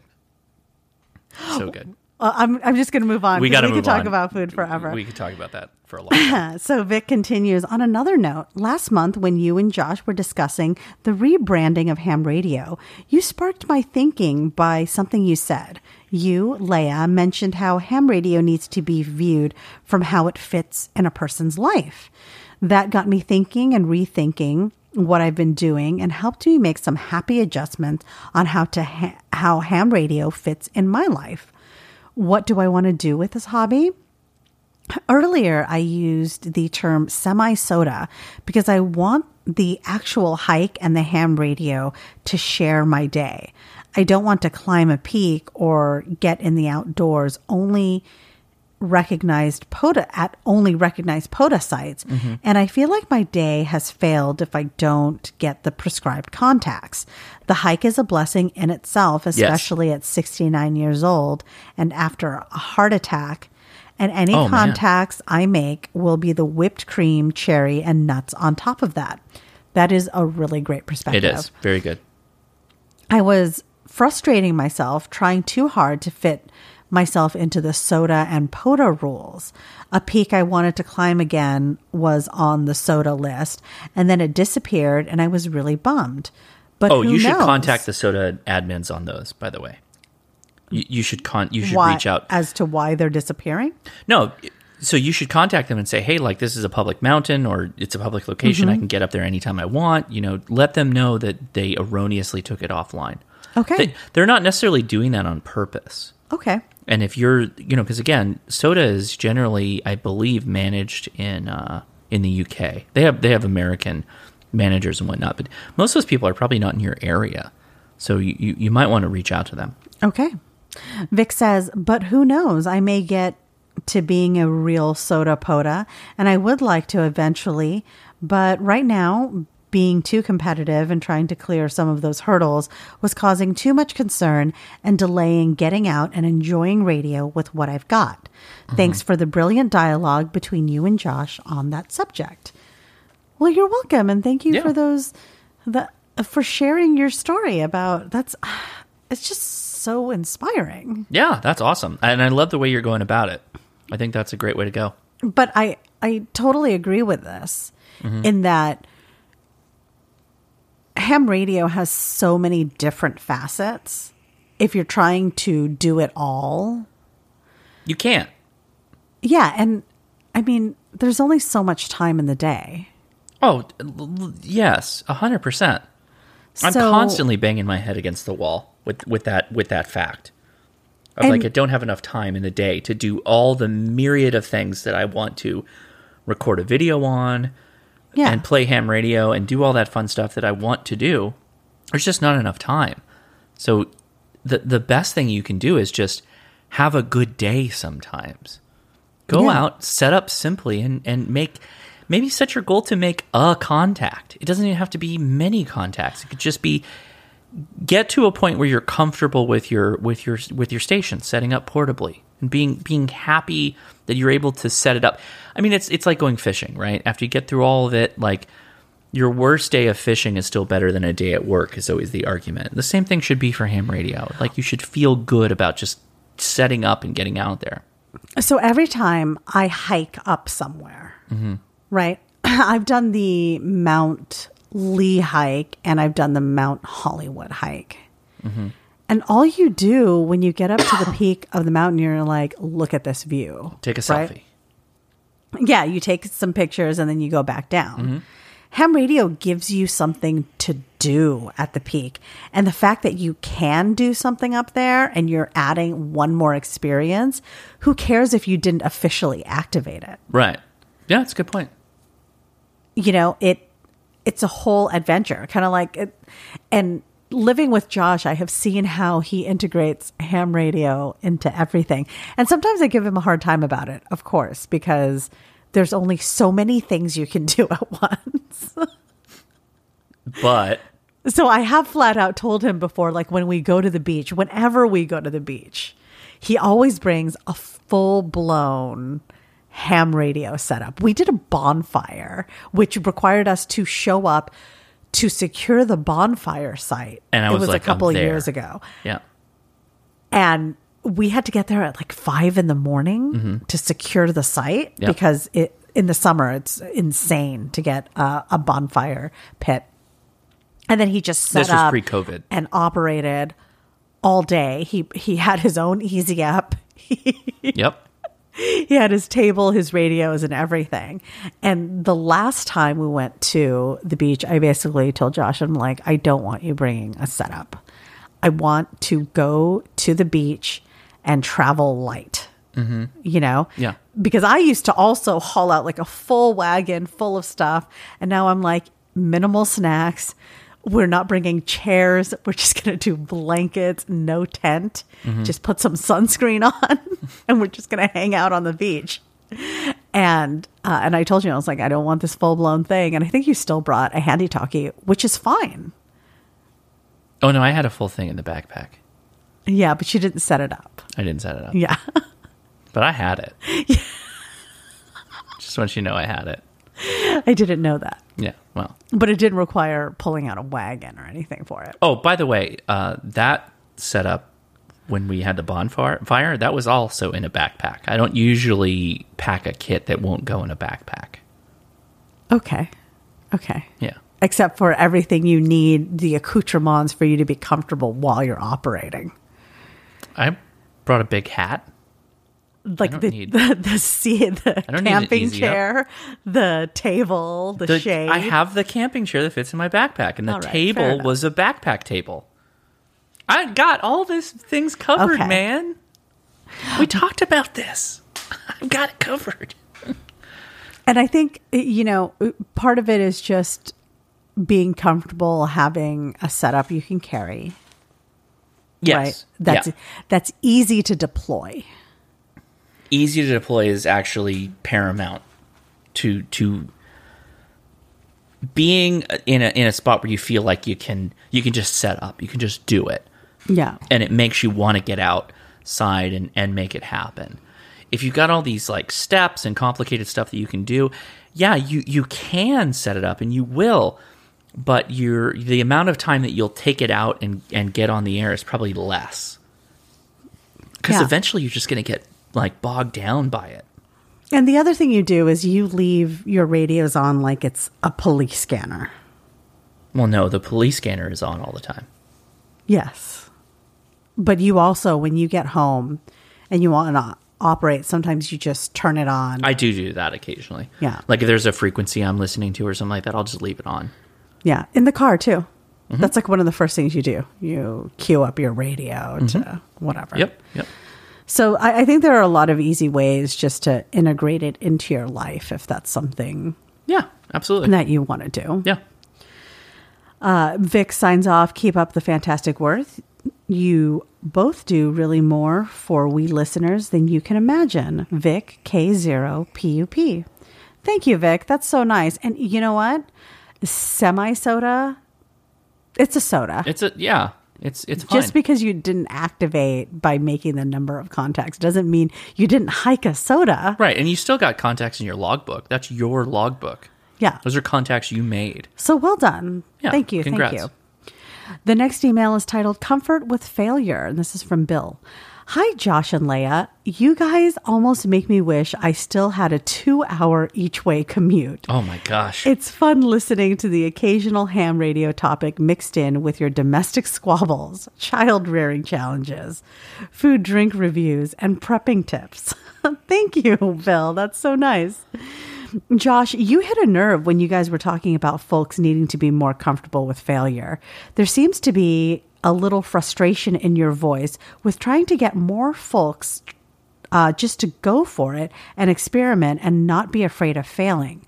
I understand the feeling. It took me many years and an occasional reminder from my wife of over 40 years to drive home the fact that not everyone is wired the same way, that we are born with certain personality traits, and those traits can be nurtured, but I'm not sure they can be taught.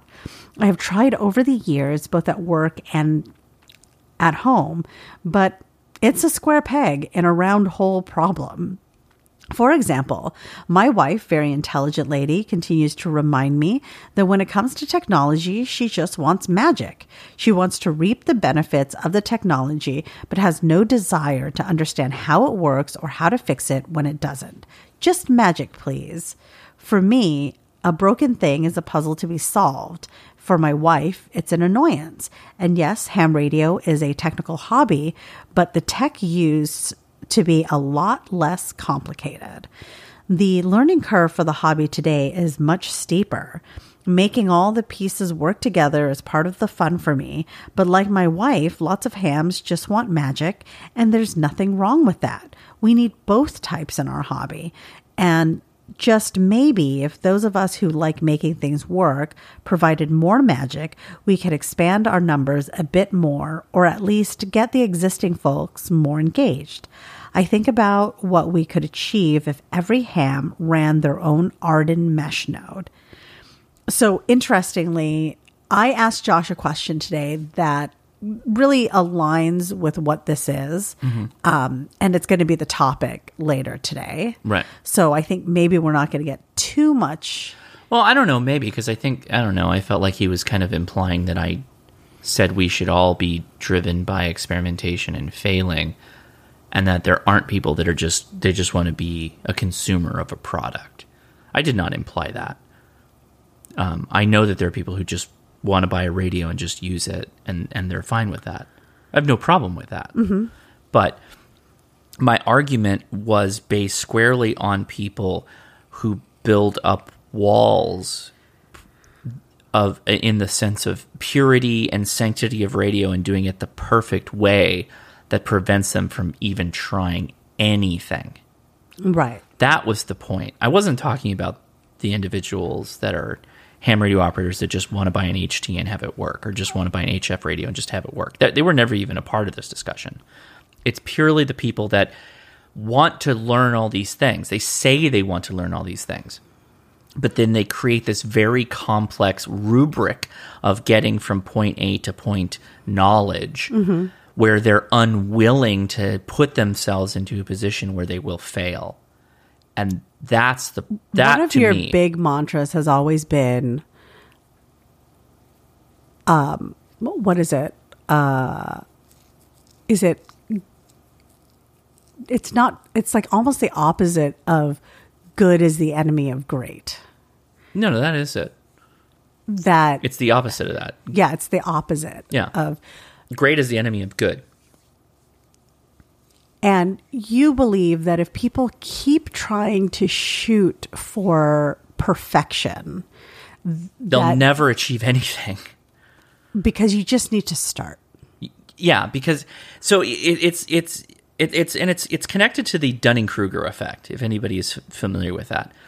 The Dunning-Kruger effect is this curve where people, as they get started in the way of education, you see this a lot with like college students, when they get to the point of having a couple classes under their belt, they start to spout off of all this knowledge that they have in this area. And they're at the peak of what they call the Dunning-Kruger effect, where as they learn more, they realize they really know nothing, or they know very little in the great chasm of the complexity of the thing they're learning. Well, we're talking even before that. Like, we're talking about where people have the end goal in mind, and they cannot start because they're petrified of having a problem with having something go wrong in the process of them getting to that great goal that they have. Right, not wanting to fry their equipment. Right. And the reality is that sometimes you just have to remind yourselves that most of the components that you may be dealing with, if you're building a kit or whatever, is not that expensive. Kits aren't that expensive. If you have to fry a kit or two, that's not that big a deal.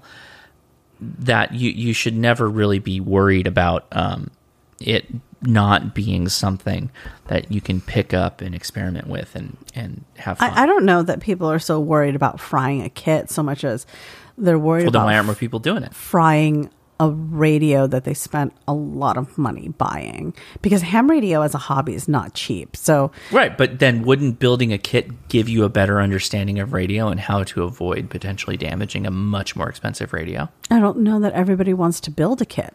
That's fine too. Yeah. Again, I'm not targeting the people that don't care about all this stuff. Mm-hmm. My comment was specifically about people that set up these walls from them just doing. Got it. The argument was go do more. Mm-hmm. If you really want to, just do it. So Bill continues, as Okay. for my own journey, I am one of those old retired ham guys. I turned 65 at the end of June. Well, happy early birthday. And have been a ham since 1976. Well, congratulations and happy birthday. Like you, Josh, I have been taking things apart and putting them back together most of the time since I was a kid. My mom and I would go trash picking for old broken electronic That's cool. equipment. That's cool. I built a crystal radio in grade school from Radio Shack parts and used it for a show and tell presentation. I had electric shop in high school where we learned how to wire home electrical circuits and how to repair home appliances and electronics. I spent many hours fixing TVs and radios for the teaching staff. Most of the broken stuff was tube-based and with high voltage. I had my share of exploding electrolytic capacitors and resistors. I still remember the smell. Mm-hmm. I also remember the smell of burning flesh because I forgot to discharge the CRT monitor of the color TV on which I was working. Dude, those are dangerous. Don't touch that. CRT monitors can be very dangerous. Yeah, for sure. Luckily, our shop teacher understood that when learning, things sometimes don't go as planned. He was very supportive and even encouraged us to try things that he knew would not work as long as we learned something from the experience and no one died. Remember, I like that shop teacher. That's good. I remember him often saying, give it a try and see what happens. We also built kits. One of my projects was a 5-tube shortwave radio kit. With it, I could hear not only broadcast stations, which were plentiful in the 70s, but also ham radio operators, AM guys on 80-40 meters boomed in. CW and SSB was possible by tuning the signals with the built-in BFO. Fun stuff. Just one tip. Don't tune a tube radio with a hot chassis while resting your bare feet on a metal heating radiator. Like a lot of folks, I played with CB radio. A group of us would get together on the radio most evenings after school and on the weekends.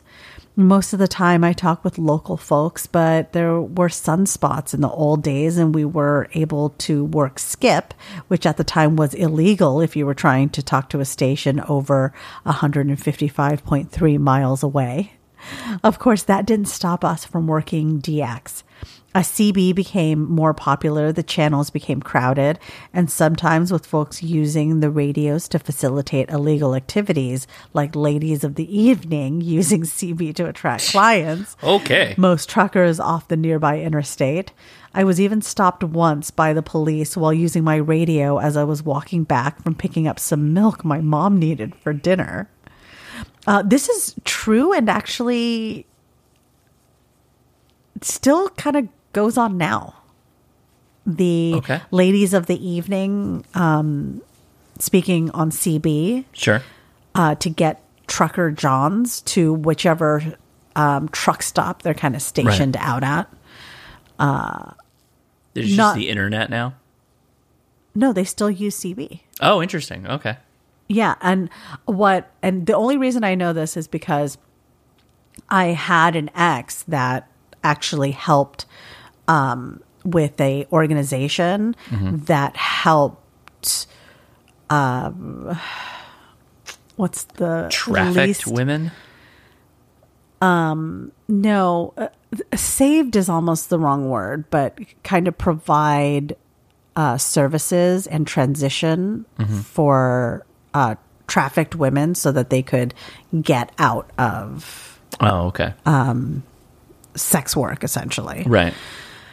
And there were a lot of women who ended up going back to it because it was much more lucrative than stocking shelves at a Target at night or something. Fast food. Yeah.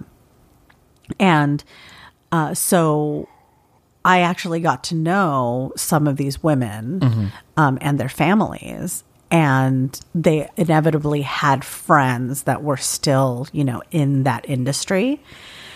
And they would basically hitchhike with truckers to get to different truck stops. Oh my gosh. They would set up for that night or whatever to set up for that night. Okay. Yeah. That's a good and also it was very common that for those who were not independent of being trafficked, that these traffickers would actually take these girls to areas near truck stops. Right. And they absolutely did use CB to kind of bring people in. So sure. That's a very interesting thing that Bill brings up about CB.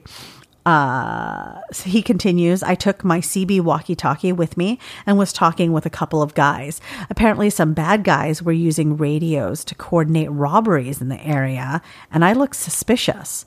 The discussion with the officer was going really good until he asked me who I was chatting with, and I responded with Batman.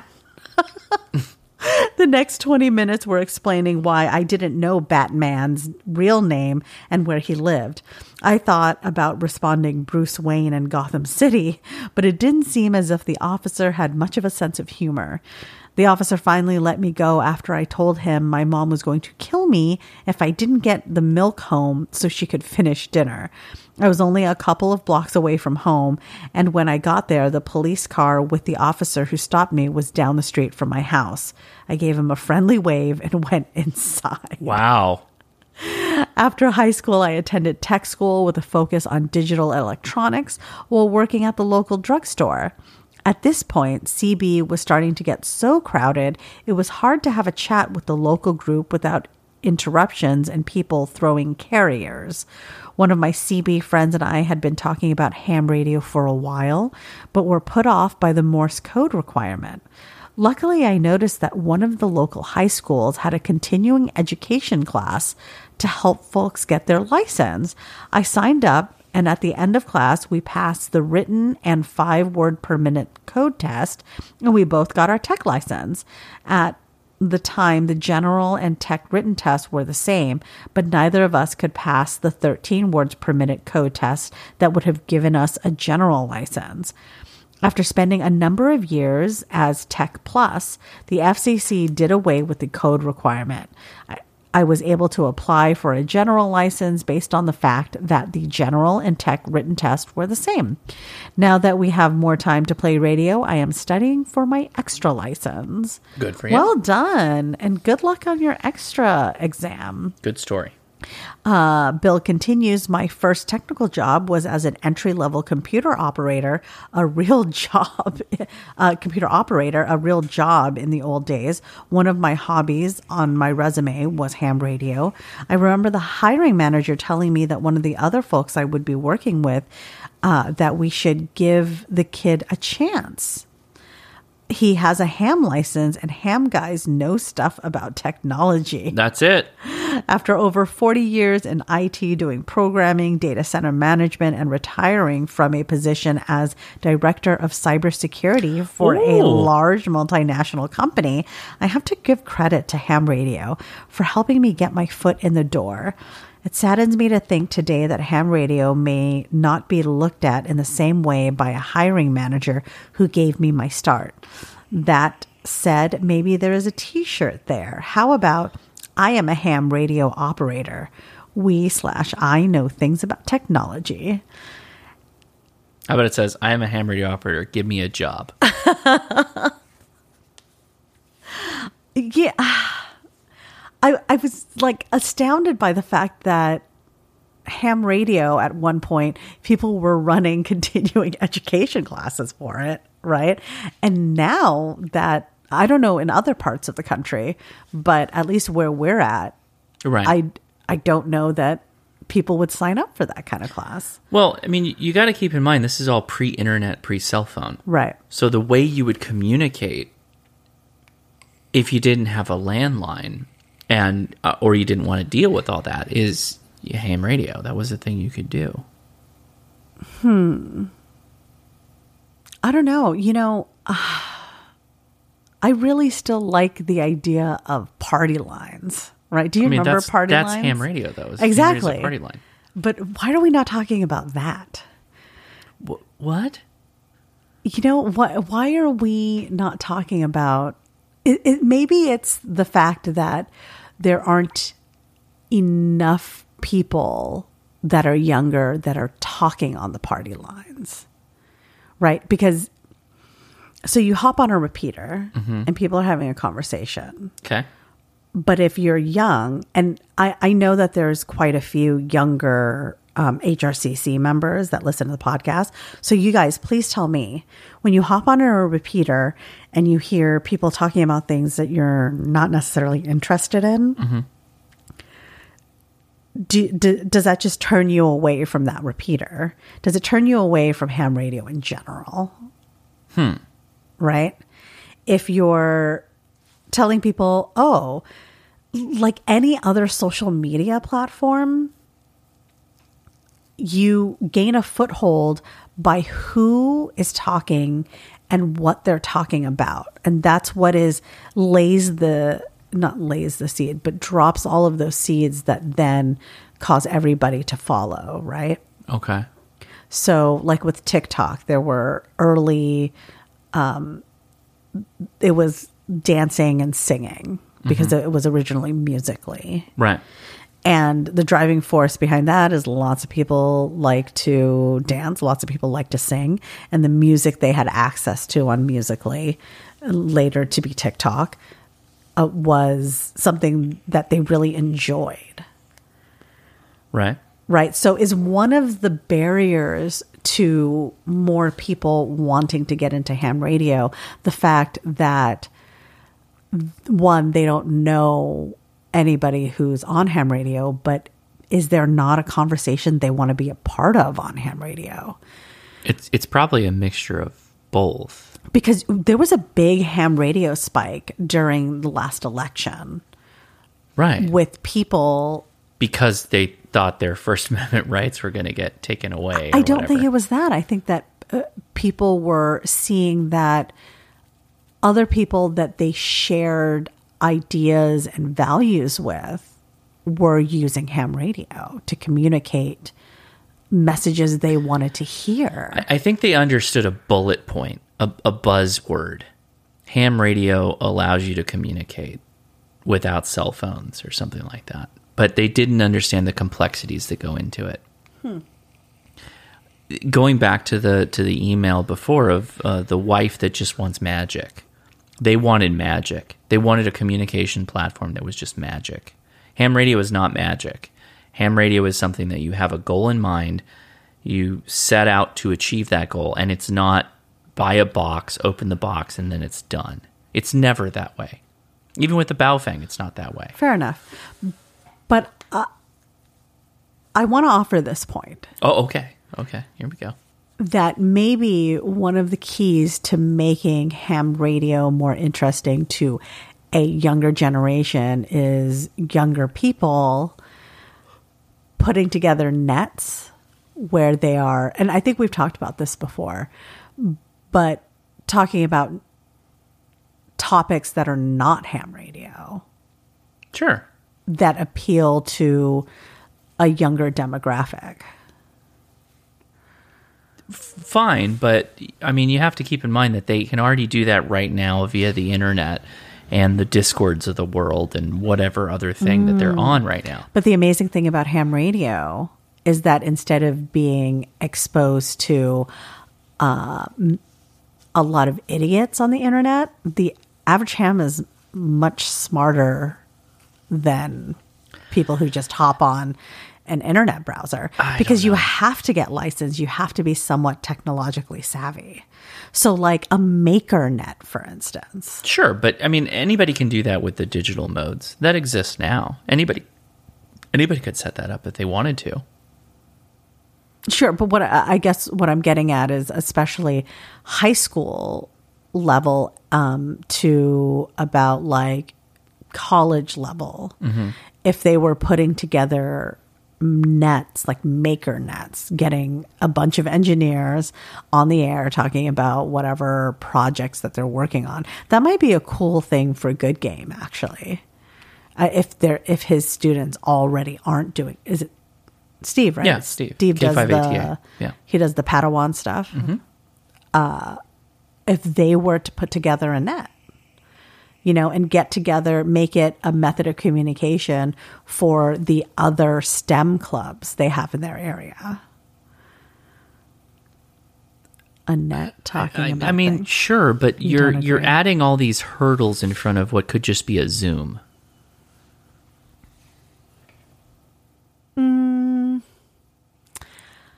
And I'm not trying to be a contrarian on your point, because obviously I want more people to be involved with ham radio.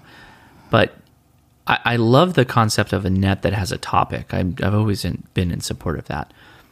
But you have to have a driving force. And usually and let me be very specific when I'm saying, you have to have a human being that is the driving force, or multiple human beings that is the driving force to make that happen.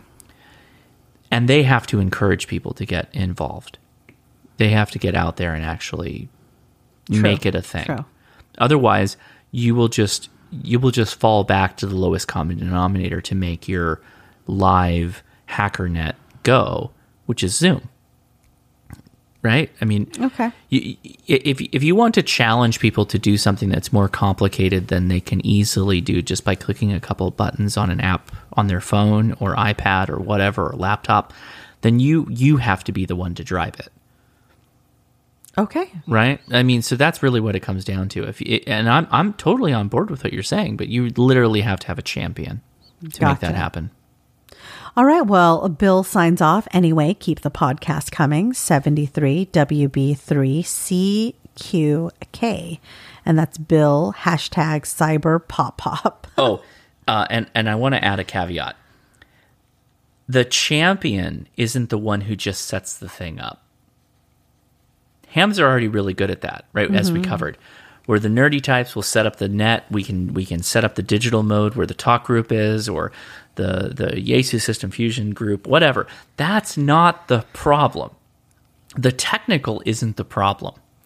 The problem is getting all the other people to come to your thing that you made. Right. That is the challenge for hams. The technical hurdle has never been the problem. It is how you bridge the technical knowledge and the thing you've created to people that could just click a button. How do you grab them? That's the challenge. It's always been the problem. That's always been the issue. I see. So Bill says, P.S. The CQK at the end of my call does not make using Morse code easy. That was very complicated. CQK. No. Yeah. Thank you, Bill, so much Because for he's sharing literally your got journey. CQ in his call sign. So if he does CW with it and then he ends with a K, which you end when you're done transmitting with a K. Oh, no. So if you do da da da da da da da da, that's CQ, and then you go, DE, his call sign, which ends in CQ and K, and then you wrap it up with usually another K to say I'm done. So then people got to be mad confused by that. Yeah, That sounds that's rough. confusing. The next email is titled "Throw Ham, Not Shade," and this is from Lou. Throw ham. That's a shirt. That is a shirt. That is literally a shirt. It could be like artistically a half of a, like a car, like a side of a car where it's a side of a car, but not like, or it could be a whole car. And it's literally just somebody throwing a bow fang. And it says "Throw ham, not shade." Oh. That could be funny. Okay. All right. Well, Lou, unintentional Unintentional inspiration. merch idea. Hi, guys. I just heard you read the podcast email from the guy who has passed all 3 levels of his ham license in one sitting. And at first, I was kind of irked because I've been trying to study for my extra, but between work and kids and home ownership, I've been struggling to find the time to even sit down and read. But then I thought to myself, well, that's not very HRCC community-like there of you me. go. There you I should go. be happy for him. So I That's told right. myself, throw ham, not shade. So congrats to him and everyone else out there making it happen. That is super self-aware That is. and really the key to like a positive, happy person. It really is. Yeah. Like if you can disconnect yourself from people's accomplishments, their failures and their successes, you will be much better in life. Yes. I also wanted to say kudos for Leia's new preparedness portion of the podcast. Oh, that's awesome. Thank you. Yeah. I work in public safety, and I know that if you can enlighten even one person to be safer or more prepared, then it was worth the effort. So as usual, you guys are knocking it out of the park all around. Oh, thank you. Thank you for the time and effort you continue to put forth. Sorry, my email is so short. I tried to think of a ham question to keep it relevant, but I've got nothing. Haha. Maybe next time. 73 K8 LAD. As the kids say, I will end this email with a yeet. HRCC podcast, shoring it up since 2018 bumper sticker. That's also a merch idea. Yeah. A bumper sticker. We don't have bumper stickers. Yeah, hey Lou, maybe we're Shoring making it up that and since getting one. 2018. Wait, no, there's no way we've been doing a You podcast. have been doing a okay. podcast since 2018. I have not. We're a little over a year. Yes. Yeah. The next email is titled "Last Email In is a Rotten Egg." This is from Scott. Ah, see, now we got reverse shade. Greetings, Leia and that guy. Okay. It has Nicely done. taken me several weeks to get around to writing you about it, but I want to say that I was very interested to hear Leia's story of her family escaping Vietnam. In fact, I just went back to listen to it again. So 4-hour podcast incoming. about a month ago, Or more, yeah. But yeah. I talked about my family's immigration, basically Fleeing generations. South Vietnam. Yeah, but it just generations trying to escape communism from China. They're like, oh, communists, no thank you. Let's head on somewhere else. Imagine. So this is why this Asian hate thing is so crazy to me, because like we're literally surrounded by Asian people who, at least their forebears, the parents before Yeah. them, have literally been spending their entire life fleeing communism. And America is the great bastion of like no communism, right? I mean, Yes. like at least to the world, right? We look like that country who is anti-communism. Right. And then that we throw shade at these people who come here trying to, because they're literally physically experiencing the downside of communism. Yes. And fleeing from it. And we make their lives harder when they get here. It's so frustrating to me. It's so frustrating. My mom, my sister's Gen Z. So you can Yeah. imagine Oh her my God. politics skew just in a completely different direction, which is, I guess, how it works with parents and kids.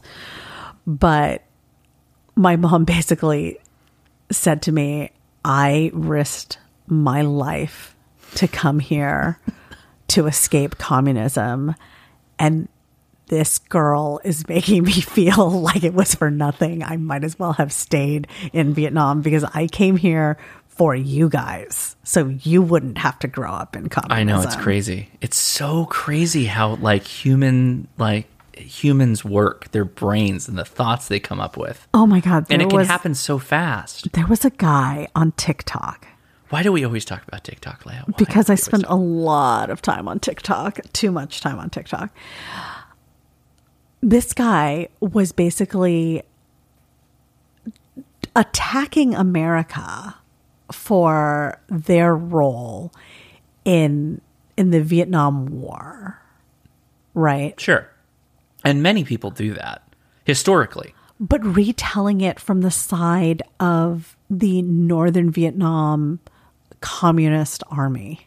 Which is, It made me so mad. I was like, you are literally erasing half of this country where people were moved, like they were kidnapped in the middle of the night. wealth stolen. all of their possessions taken, Right. and they were dropped onto forced labor farms. Right. And you're going to act like the U.S. came in of like not being requested by the Southern Vietnamese going, we need help. Somebody come here and protect. It was a civil war. Right. The U.S. didn't pick this fight. The war existed before the U.S. got involved. So regardless of the magnanimous discussion of like, oh, America, we just white knighted our way in, right? Like you could make Absolutely arguments pro and con against that. But to be very clear, the South Vietnamese wanted the help. Because North Vietnam and the communists were supported by other countries that had more resources. Right. So what was South Vietnam supposed to do in the middle of a civil war with It's like these any port in a forces storm at that point, right? bearing it's down like, on them? Who's going to help? The French left. There was no imperial support at that point, which I'm not arguing for imperialism. Right. But that left a power vacuum. And the communists, another power outside of Vietnam, flooded the space. Well, people would argue that the French left Vietnam because of the communists. Okay, sure. Fair point. But they absolutely absorbed the space left by the French. I don't know if any Vietnam vets are out there listening to this, thank you. Thank you Good. for what you Yeah, did. great. Yeah. Okay. And I don't just speak for myself. For sure. Yeah. There is an entire population of Chinese and Vietnamese people who were able to make it to the U.S. because if the U.S. hadn't gotten involved, they also would not have airlifted people out of there. Well, who would have? Exactly. I mean, it would have been boat people for sure. You're talking but about how many people did the 1.6 Americans alone million. pull people out of Vietnam? 1.6 million people it's crazy. saved from the oppression. And this guy on the TikTok was trying to act like the Vietnamese people would have been fine. We went in there. We Americans went in there and effed it up. And it's like, who are you listening to? There are literally Chinese and Vietnamese Americans in this country whose experience you are erasing. Was he a white guy? Yes. Of course he was a white guy. So And I'm just like the audacity, the of you caucasity to come, is a line we of like you to say. to come in here and rewrite our history, Right, because you could and literally demonize talk to our heroes, right, but you could talk to an Asian person that experienced this. Like it is, we're not so separated to like World War II where our like grandfathers are passed away at this point that we can't like go talk to them directly. Yeah, But we can literally talk to people from South Vietnam that lived through it and say like, hey, was this good? Like, hey, I noticed that you're here instead of there. Why is that? You know what I mean? Like you could talk to these people directly. and if you live somewhere where there's not a large Vietnamese population, which I am aware, the majority of the country Sure. does not have Right. this. There are obviously other Asian immigrants who have come in here more recently than the last two generations, and they may not have the same perspective we do. But they live through a completely different world climate. Like the Japanese people have been here arguably less time than the Chinese people. Chinese people have been here very long. Well, there's also there's been just multiple waves of Chinese immigrants, so you can't. It's not a broad too swath. We all believe But this. the same thing. Japanese went through a really horrible situation with concentration camps literally being in Yeah. the United States. So if you compare and contrast two Asian people's life in this country, depending on the generations and time and the lineage of their family, Right, it could be because I mean, totally different. the Chinese were persecuted too. Of course they I mean, were. you're talking about railroads and Yeah. gold rush time, but what And the whole coolies thing, right, with the railroads and whatnot. I was going to say that one of the interesting things that you find when you have a large Vietnamese population somewhere, and in California especially, we actually have two large populations, one in Northern California, one in Southern California. You're also going to see this in Some in Texas. San Diego, too. And I want to say Louisiana also has a large Vietnamese population. Texas, the third most Texas. spoken language Yeah. in Texas is Vietnamese. And New what fact we people were really surprised at in California, because it's such a liberal state, was that there were these groups The bastion of of Asians. conservatism is in in Little Saigon. Yes. Yeah. I mean, Orange County is extremely conservative, actually, In part bolstered by the Vietnamese people. Yes. by voters in Little Saigon. And we saw people who were marching in support of Trump during the last election. And I'm not going to get into the political concepts of whether, yes, it's not, Trump, doesn't matter. whatever. But people found it, they were confused by it. Because why were these... Because they're not interested in these individual cultures and the experiences of those cultures. They're in to just... Let's call them Asians. They're just Asians. Not a monolith. Right, it's not. They're individual people with individual experiences. Ask Koreans. Koreans in Los Angeles. Rooftop Koreans, I bet you they're more conservative than most everybody around them. Why? Because they understand the concept of personal protection. They stood on because top they of their literally had businesses as they were being looted, to protect them from being looted as businesses around them were being looted. Right? And this is a non-art. They are so pro 2A in the Korean American community. And they could be vastly liberal with the rest of their politics, but they are immensely pro 2A. Yeah. Now, everything we just said it's not a political argument. These are literally people's stories. Yes. Like, these are people who have lived through things. They come here and then they experience new things like the Koreans did in LA. Yeah. This is not like obviously this is well off of ham radio at this point. Sorry. I'm very passionate. But I want to make this point. We went on a huge tangent. I want to be really clear that we're talking about people's experiences, like firsthand accounts of people's experiences, that anybody could look these up. That is why the myriad relationships of living in a society is difficult, because everybody has a different background. Just look at your mom in the story of what she had to do to get here, and then to have a child that has vastly different political experiences. Oh my God. That is the thing that should humble us as a people, to just, can I just understand your story before I have a blanket answer to put you in a box? Like, my heart literally breaks for my mom. I know that she has kids that go up against her, when she was literally imprisoned in where she could hear people being raped in the prison, worried that she was going to be raped, and she tried again after she was in prison for trying to escape. She then went back home and tried again.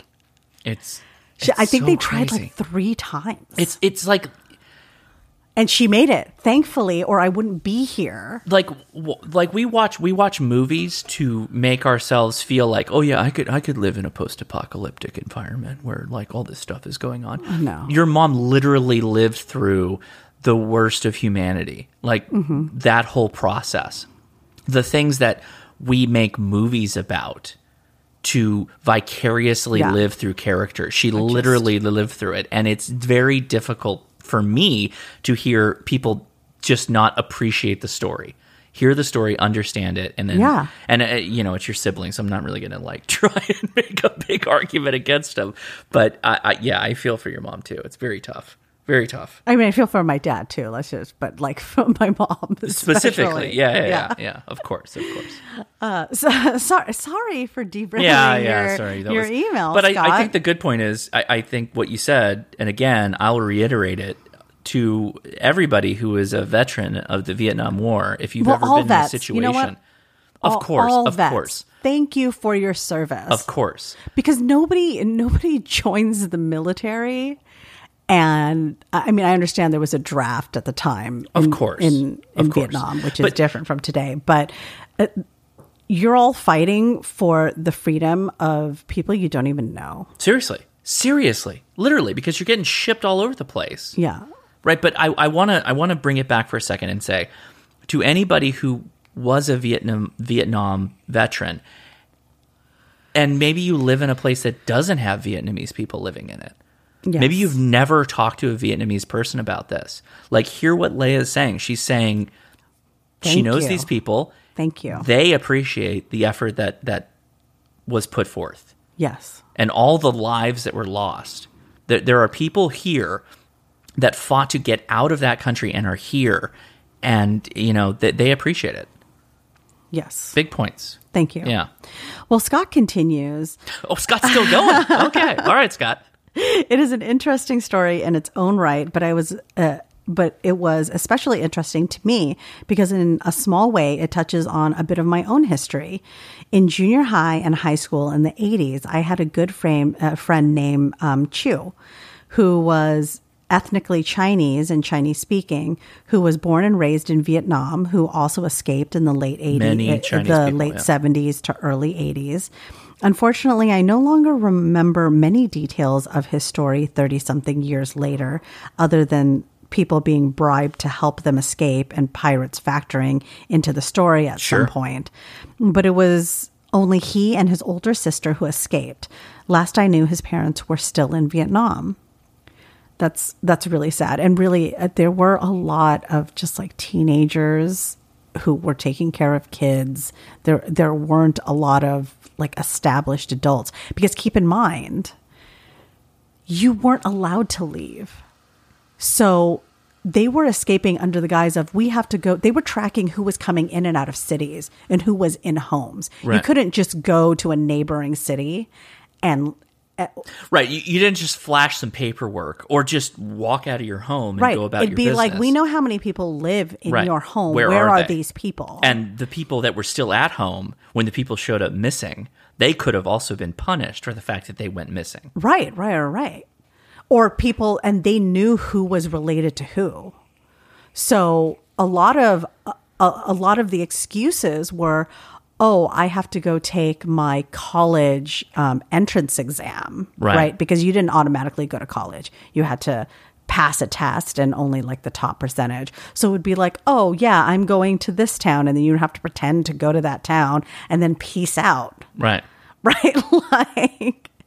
So yeah, like people literally had to cover for you. Mm-hmm.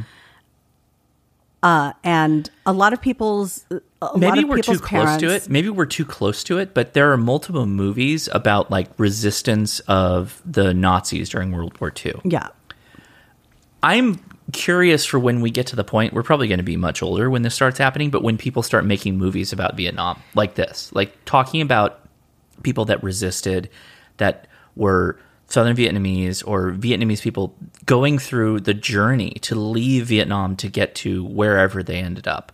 I think Hell, it's that could be a movie. I think it's like we've gotten to the point where military movies are so controversial. No, but it doesn't even have to be a military movie necessarily. It could be just a personal piece about a family in Vietnam.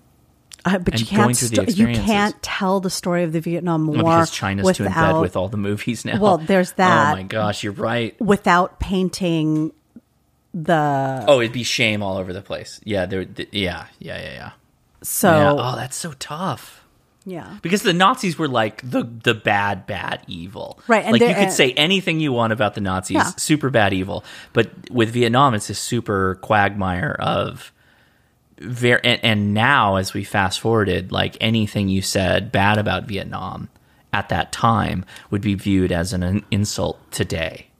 Also, people don't want to talk about the crimes that minority groups committed on each other, right? That almost where we are today would perpetuate this Potential- like yeah, anti-Asian sentiment, Right. Because it just like fuels the fire. Right. Yeah. God, that's tough. But it's Yeah. a story that should be told. There are a lot of books though. There are a which lot is of, good. Yeah. Yeah. So Scott continues. Scott's still continuing. Yes. True and I initially bonded over a love of old Chinese kung fu movies that would be played in Saturday afternoon matinees on a local TV station and our resultant interest in martial arts. One thing I remembered about True is that though he was a thin and wiry guy, he was capable of at least one impressive physical feat. He could stand on one leg and jump up onto a table. It reminded me of something you'd see in a training montage from a kung fu movie. Yes, this is something you have to train to do, and it is a kung fu move. Ben's kind of learning it right now. Dude, actually. Ben's very impressive. Yeah. Like he's come a long way. He's very focused, and it's really where he funnels his rage. He does funnel rage. That's true. Having been raised speaking Chinese, I don't remember which dialect. I'm betting it's either Jiujiao or Cantonese. Trio had an accent, and some people had trouble understanding him at times. But since he and I hung out a lot, I was able to get familiar with the accent and understand him well. The funny thing about Trio is Chew. It's true. Oh, But okay. I know he... Well, you said Chew in the beginning. That's why I'm... Because that's how he said his Okay. name, his friend pronounced his name. But what's his difficulty with the names? When he'd refer to someone he didn't know well, he'd often refer to them as that guy. I would say something like, who? Oh, you mean Josh? And he would respond with something like, I can remember these American names. If he was Chinese, I'd remember his name. Josh is actually a difficult name for a lot of Asian cultures to say. Yes. Japanese people in particular is not... Josh is not a good name. Not a good name to say. On a completely unrelated note, in reference to Leia's frustration with the difficulty of participating in ham events, sodas, podas, with the kids in tow, I propose she rally a cadre of ham moms with kids to devise and promote new events designed with moms and kids in mind. How about a PODA, amusement park on the air?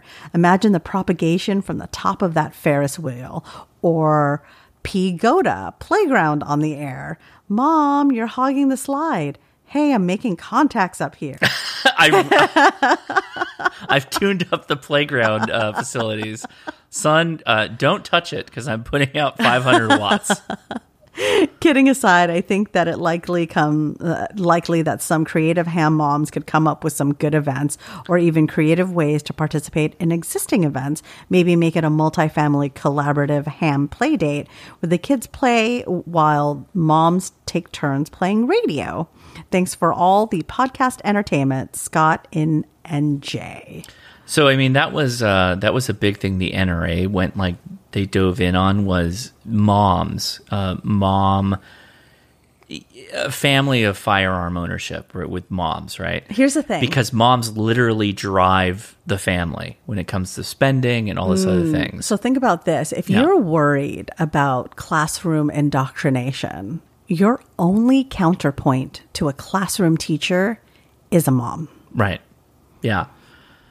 So I haven't heard about any negative ham indoctrination going on in the schools. Have you heard about that? Are they talking about ham radio in the schools? Every day. Oh, Yeah, every day. you got to jump in there.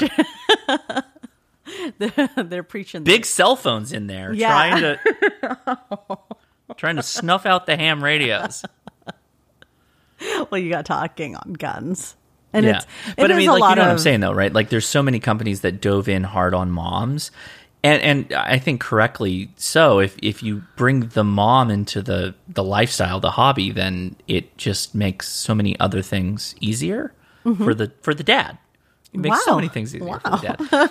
But also, like on the publicity of the thing, moms are, I think, more active on social media than the dads are generally. Yes, absolutely. So if you have a couple of champion moms, that's going to have inroads of effect versus just a bunch of dads, because dads are cloistered in dad spaces.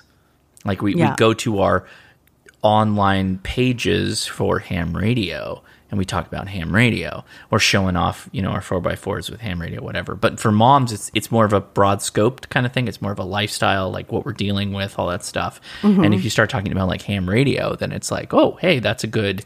I guess theoretically I could make a ham mom net where we talk about Now all we're talking. things, Now all we're things talking. mom related stuff. Now we're talking. It's just all baby carriers, 24/7. Just all baby carrying. What are you? Well, my baby's 7. I'm carrying him in a forklift. I've now become a forklift operator.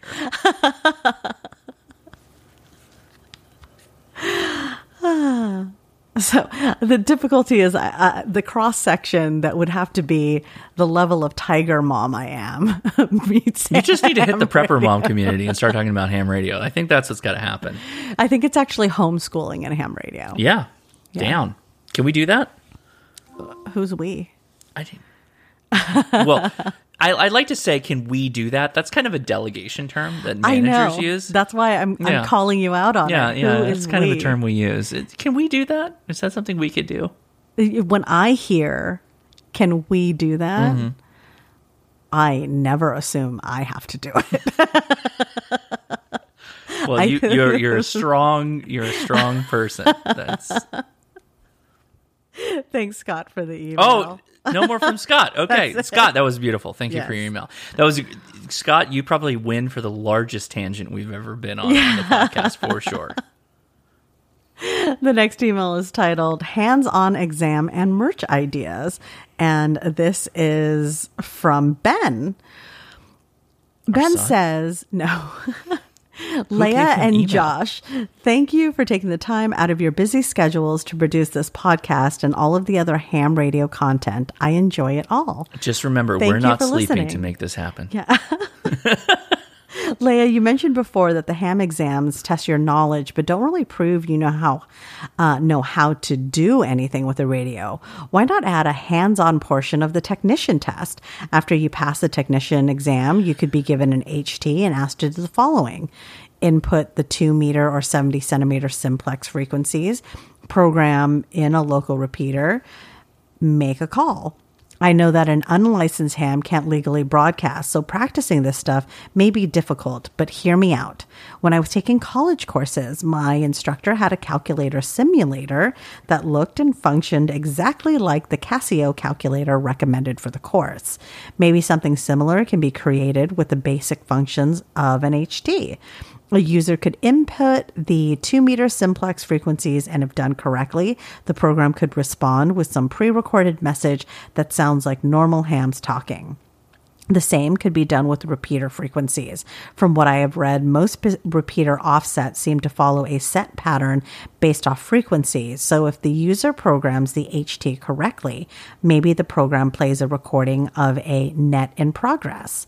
Finally, to make a call, maybe the user could press PTT, and as long as some intelligible words are heard, the program replies with some kind of success message. On exam day, the new tech could then demonstrate these skills on a real HT. I think someone can make a call as long as a licensed individual is with you, but I'm fuzzy on how that rule works. Worst case, I guess an FRS radio could be used. I just think making a call part of the exam would help new hams get over the mic fright. Plus, they will get a response, so they won't have to worry that they did something wrong, unless they really did do something wrong. I don't disagree with the last part where it's like if they make a contact, they're going to feel more comfortable in getting on the air. Mm-hmm. Okay, let's go with that. Like, that's a claim he made. That's fine. Let's go with that. But all the email does is set up new restrictions for getting people licensed. Because if you're requiring that they have an aptitude test at the end of the multiple choice test that they take, we are inevitably limiting the people that will get their license, which I would argue is where the ham clubs should step in. The individual, like, so if you're testing online, guess what? Those tests are orchestrated by individuals that should be recommending you check out clubs. Mm-hmm. You join a club, you find a local club. If you're testing in person, those testing locations are for a club, and those testing VEs should be recommending that you check out their club meetings and going through that whole process. I do not want to add more restriction to people getting licensed. In fact, I would like to reduce it more if I can. Okay. I would like to see them reduced to the point that we get people faster licensed. Mm-hmm. And again, this goes back to the experiment and fail mentality of you're going to make mistakes. You're going to make mistakes on ham radio. And you shouldn't feel bad necessarily about that.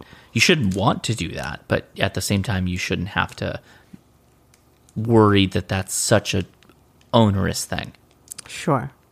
Ben continues, now on to some merch ideas. I have heard Josh mention on the podcast that he often gets asked by new hams, what type of HT should I buy?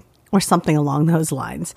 That led me to the below t-shirt idea using logic symbols. I'm going to show this to you, and I want you to interpret what this shirt looks like. There you go. Okay. Two Fang, this is a new ham question. Okay, so Two Fang into what looks like a NAND gate?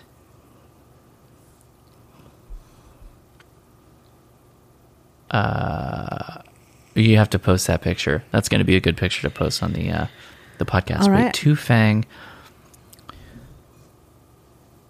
One, I think it's a 2 is 1, 1 is none kind of thing.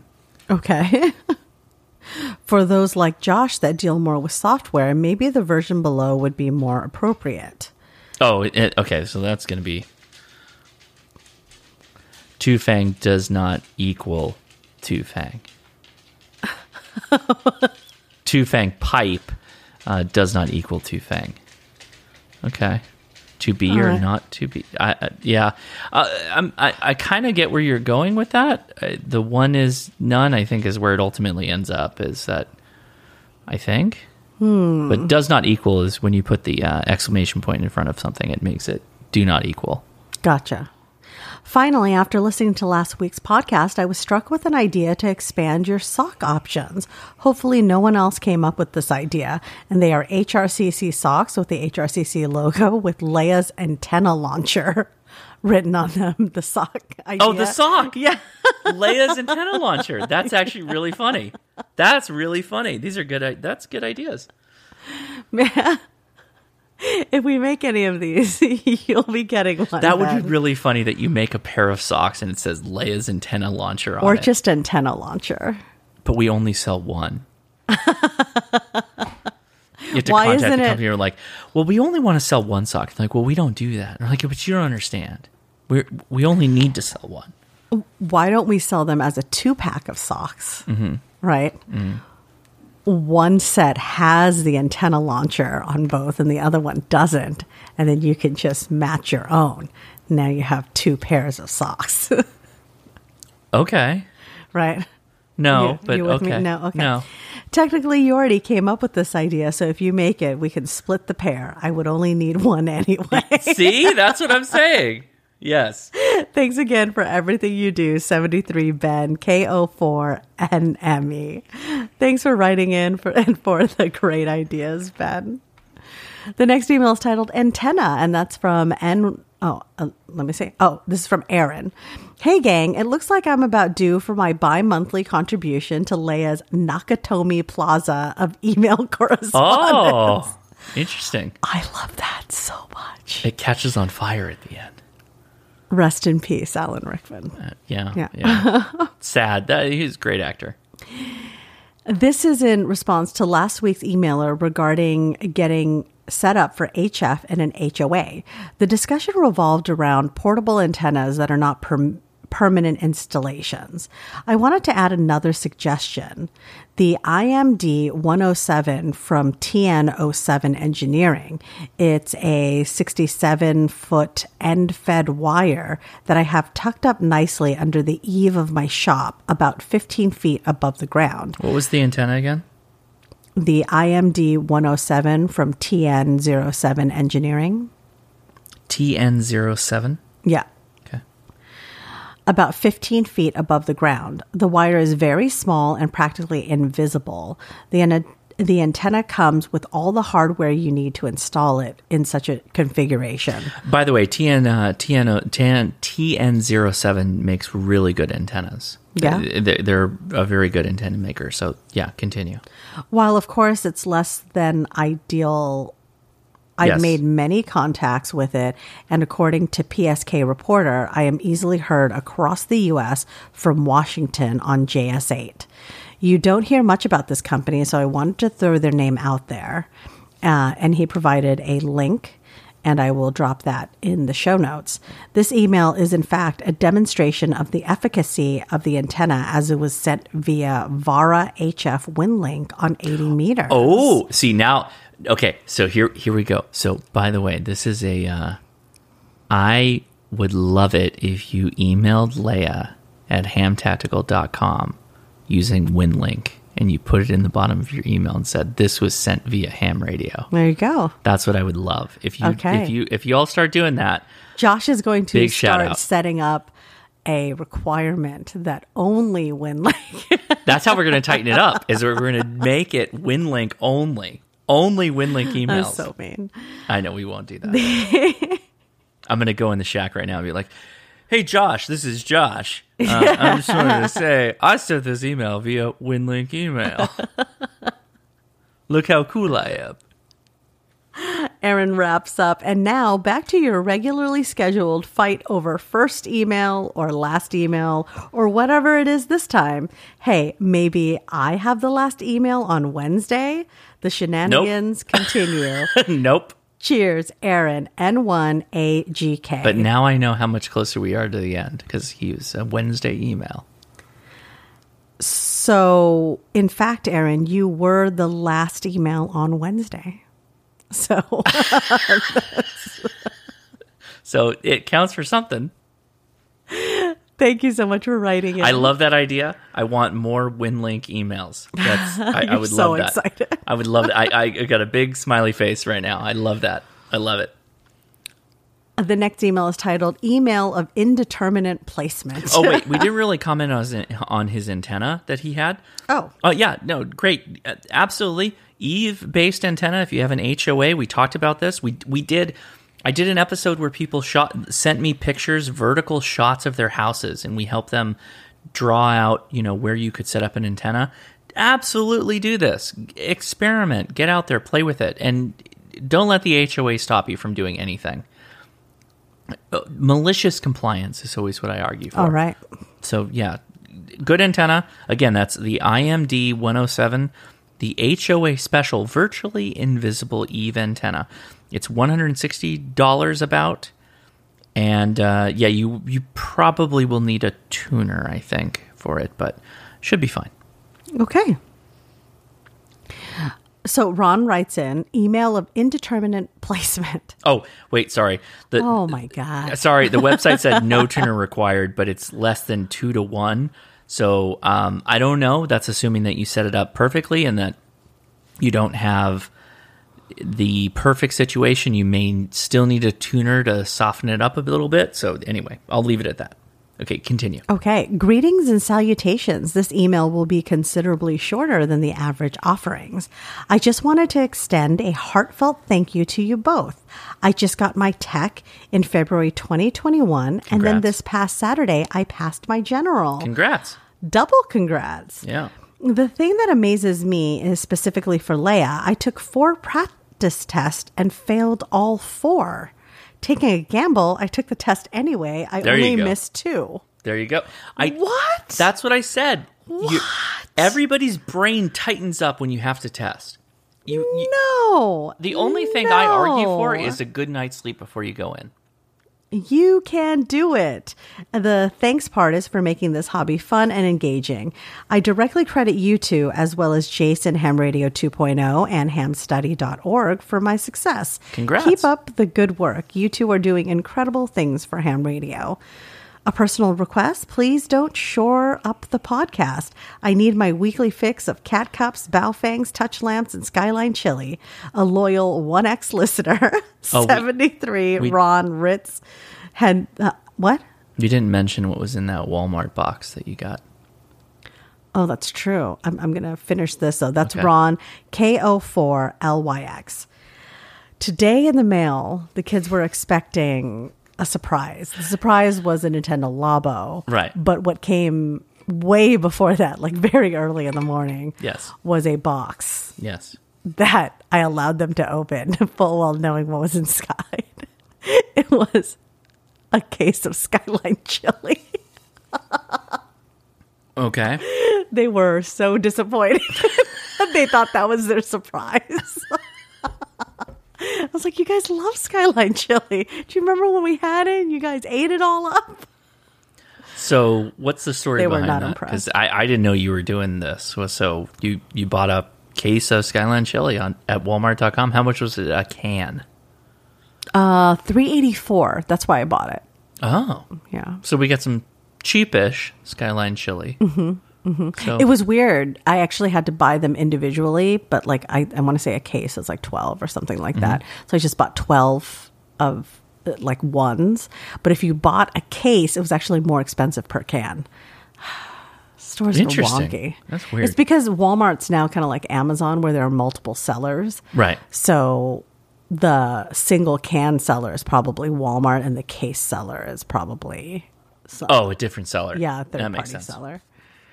So we are literally a Skyline chili family. It's Yeah. not just a one-off. We legit love Skyline chili. You loved Skyline I chili. loved it. And the I kids loved it. loved it too. Actually, that's a higher bar than me. I love a lot of things. I love food.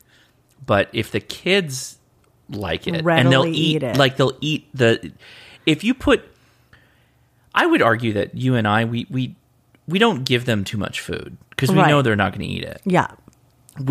I think we put down an appreciable amount of pasta. Yes. They ate it And all. they killed it. Yeah. They absolutely killed it. Yeah. So, yeah, I'm thank you, Skyline Chili. It's because it tastes like Buckhaw. That's all I care about. Yeah. That's the trick, man. And thank you, Ron, for your email. Thank The you, Ron. next email is titled Follow Up to My Last. This is from Russ, Leah, and Josh. So Josh was curious about the not chili comment. We got into a what is chili debate Yes. during the last podcast. Yes. I am picky about what I call chili. I only call stuff chili when it contains spices like cumin, red chili powder, and other hot spicy powders.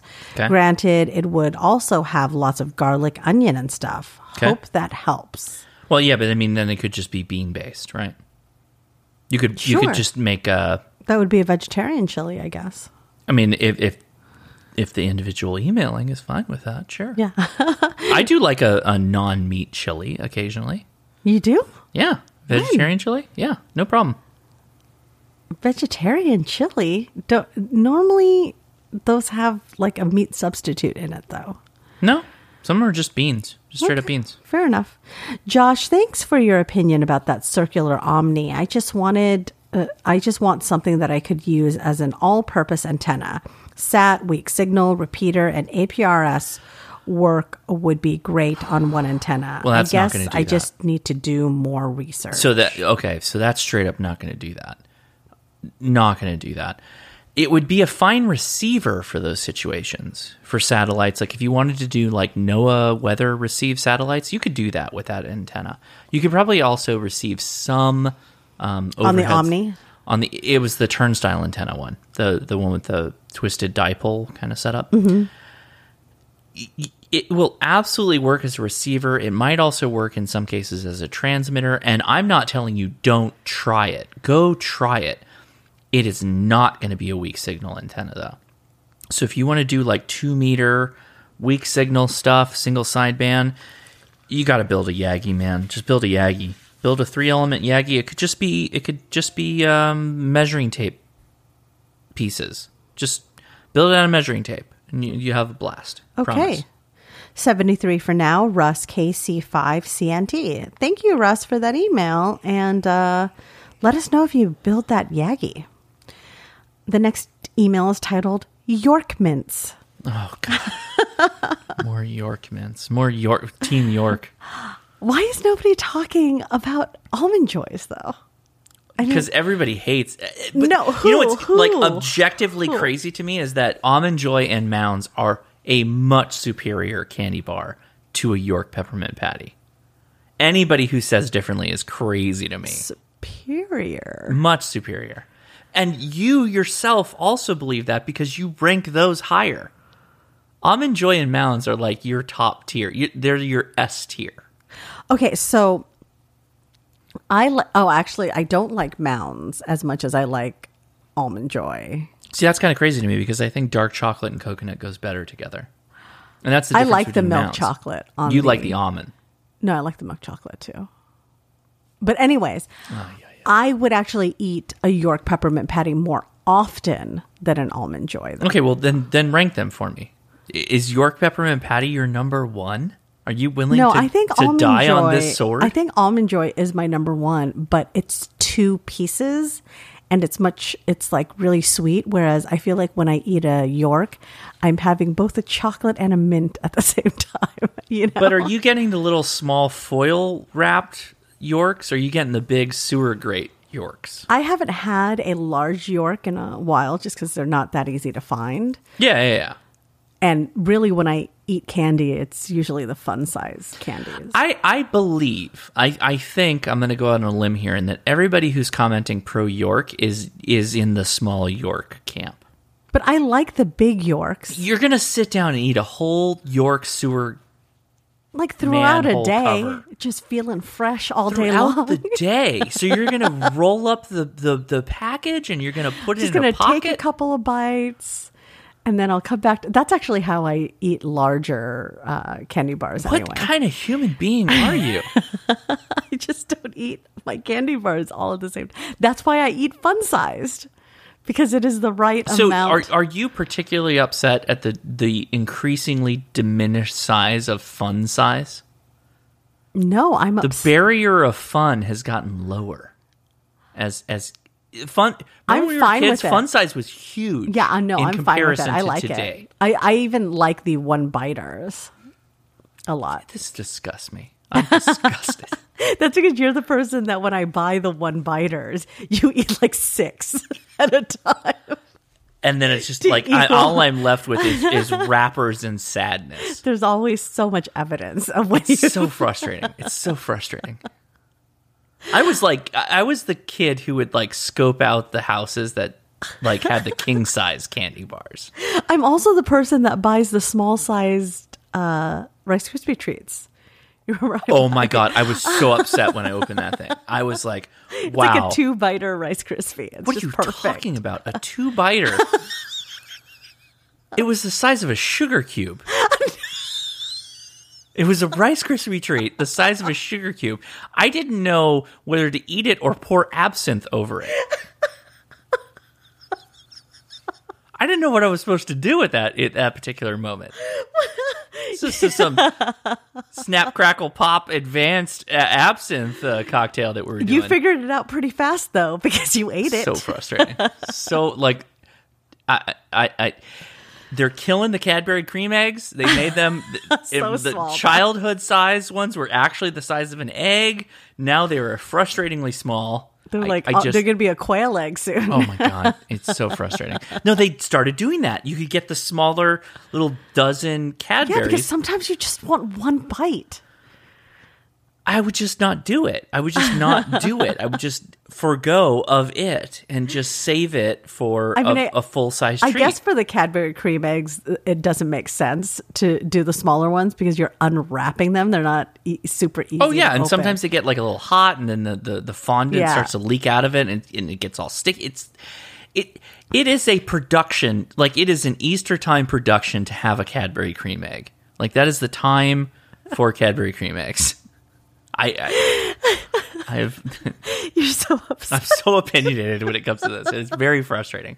But I want to go back to so York peppermint patty is actually, I think situationally, you're number one. Situationally, I think you vacillate between. Almond Joy is probably very top, like most of the time, probably holding the number one spot. But York peppermint patty is probably in a certain situation maybe higher. Yeah, Yeah, I think so. yeah, probably. It's disgusting. By the way, I like the small York peppermint patties. I'm team small York peppermint patty. But when we were talking about last week, I was talking about the full wrapper sized York peppermint patty, the big one. Those are actually very good. I mean, yeah, It's just more York peppermint patty. It's not like a special candy center on the inside. But then you can just take a Surprise bite. fact, there's a Snickers bar inside of the large York peppermint patty. But you could just take a bite and then come back to it later. What are you Whereas talking- for the I small don't one, understand. you have to take 2 bites. What? Okay, even that I don't understand. It's literally you 2 bite a small one. Yeah.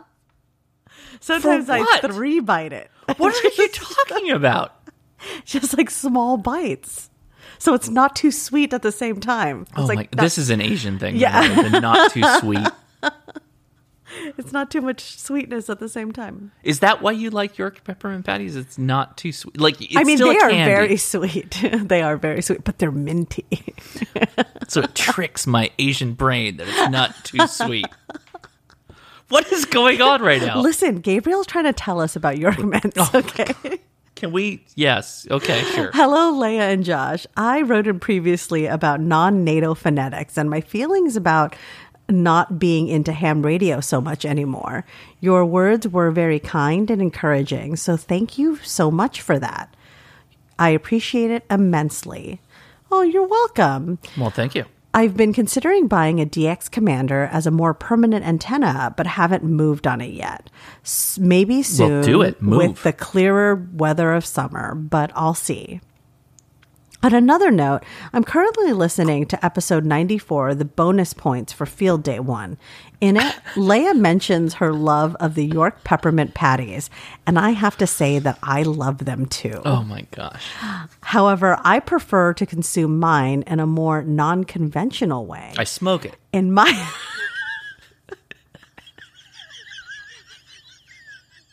I like menthol. So you get it. in my house, we typically buy the family-size bags of the small diameter patties. Yes. And I'll throw a few in the freezer. Doing so adds an extra minty kick at the very manageable cost of having to wait a few seconds to consume your magnificent minty marvel after pulling it from the freezer. They are very good cold. This is just.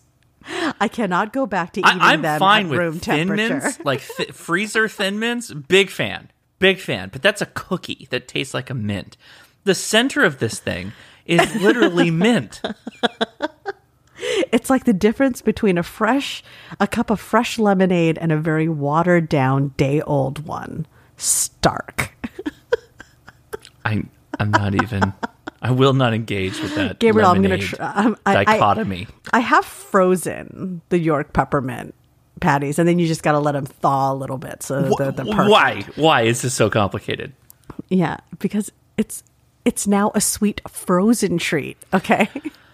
I'm going to get like a bunch of those and I'm going to blend them up and I'm going to make some kind of like alcohol concoction out of York peppermint patty. You could just do like schnapps and chocolate vodka. What are you talking about? No, I'm thinking like mojito. Chocolate mojito with York peppermint patty. That's not a mojito at all. Why? Why are you ruining things? Just let mojitos be mojitos. What is in a mojito? Mint. But it's not necessarily peppermint. We use spearmint in our mojitos, which is a different flavor from peppermint. Have you tried my concoction? Have you tried and if you a make York it, I will mojito? refuse. Have you had a York I'm going to infuse chocolate some vodka mojito with. Although you're probably right. A York probably lines up more with vodka than rum. That's Yeah. probably Thank true. you. Yeah. Okay. Thank you. Okay. A different subject again, an interesting experiment that would be worth trying, or at an least interesting reading about. experiment. Experiment, or at least reading about it, is a line of sight and beyond communication using modulated light. A great page for this is modulatedlight.org by KA7OEI and others. I've been considering trying this out for myself.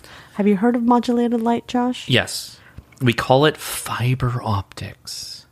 I'm kidding, but yeah, that's like the end. That's the end goal of modulated light. Is that what if we just put it through a tube of glass? I mean, that's what fiber optics is it's a tube of glass that is literally transmitting light. Okay. So yes, you can. I'm assuming data rates will be relatively slow if you're literally oscillating something that is transmitting light over literal air. That could be a thing. That gets into the realm of like cave radios, which is like super, super interesting to me. Mm-hmm. I'm very on board with the esotericness of all of that. I just haven't done like a deep dive in that specifically. But who knows in the future? I'll be digging through the slabs to get like a cave radio. No. Hey, who knows? Cheers and 73, don't drink the cat cups. Gabriel, the ooh-woo ham. Ooh, we got an ooh-woo. Oh, my God. U-W-U. Ooh-woo. Yeah, we know how it... You're saying ooh-woo on the podcast. You don't know what that means, do you? It's a gamer girl, right? Yeah, okay. You're in the wheelhouse, yeah. Okay. Thanks, Gabriel. The next email is titled Grounding a J-Pole Antenna, and this is from Rob. Hi, Leia and I'm Josh. going on Discord to tell people that you said ooh-woo on the podcast. I hope you both have had a great week. I have a copper 2-meter J-pole antenna from Michael KB9VBR on the side of my house. Great performer, by the way. Do you recommend grounding it? Some say yes, others say it's not necessary. Yes. Yes, ground. So, again, there's multiple advantages of grounding. The first, obviously, is the super dangerous lightning ground, right? Like if you had... I don't know where he lives. Did he mention where he lives? Did he give a call sign? Okay. So, grounding the antenna at the feed point is going to reduce potential damage from lightning strike. Not completely, but anything is going to help, right? Mm-hmm. With that said, if you ground your antenna at the feed point and bring it to a ground rod that is bonded with the rest of your ground rods to your service provider that provides your power, that will help lower your noise floor dramatically. And so that's a good thing. So grounding antennas, grounding shacks to your service provider that provides your power is always a very good thing. So that should be always recommended. Okay. Yeah. Leia, another t-shirt idea on the front. Wife, you can get a new radio only if an old one goes out the door. On the back, icon buyer. So this is why Josh recommends having a few spare Baofangs to give away. That's not bad. Trixie. That's not bad. The wheels are spinning for him. So if we make one, Rob, you're getting one. It's the final email. So what's the title of that song? The Final Countdown. Okay. Do you know what movie that was used on? No? Okay. It's from the 80s. Yeah. This email is titled, It's a Me, Nathan.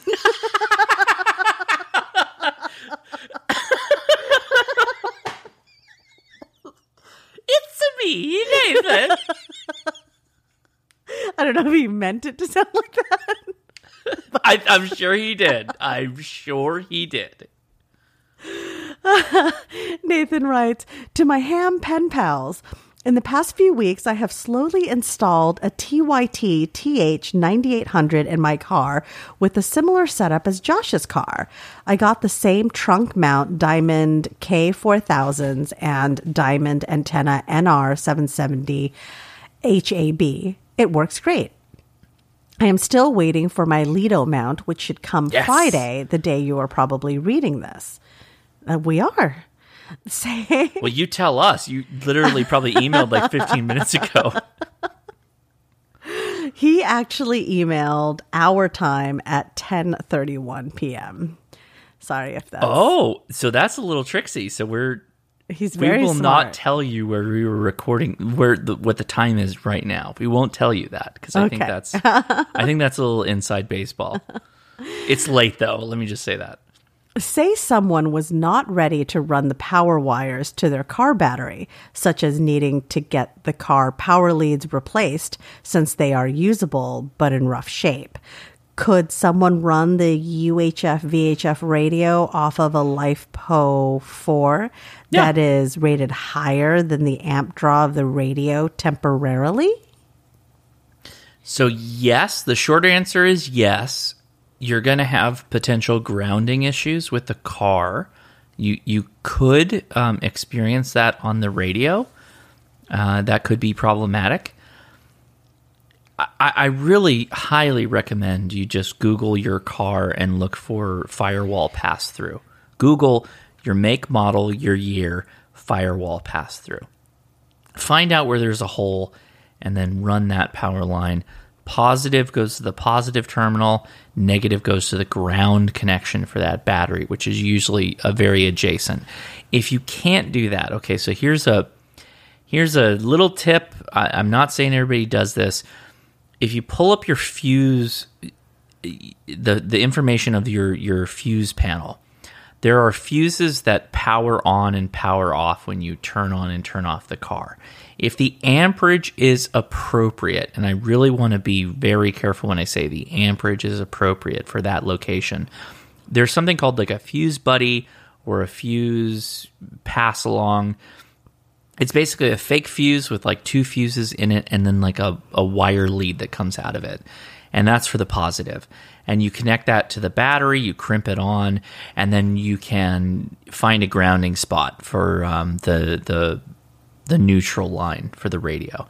That will power your radio. And that 9800 actually, in full, openness to everybody, I have definitely used the fuse jumper, the fuse buddy solution for the 9800, and it has worked for many, many years, 5 years going with that 9800. That radio is a trooper in that sense. So in your specific case of the TYT 9800, I would say you're okay if you want to like tap into the fuse line, although that is not my recommendation, nor is that the standard that you should do if you don't have to. Okay. In other news, I procured a Chameleon MCOM 3 base 8210 end-fed half wave. I am trying to figure out a configuration. I read about the inverted L, inverted V sloper. Someone also said they have zigzagged it. Me. If I I said that. If I happen to do somewhat of a horizontal V, such as my attached photo, do you think it would be effective?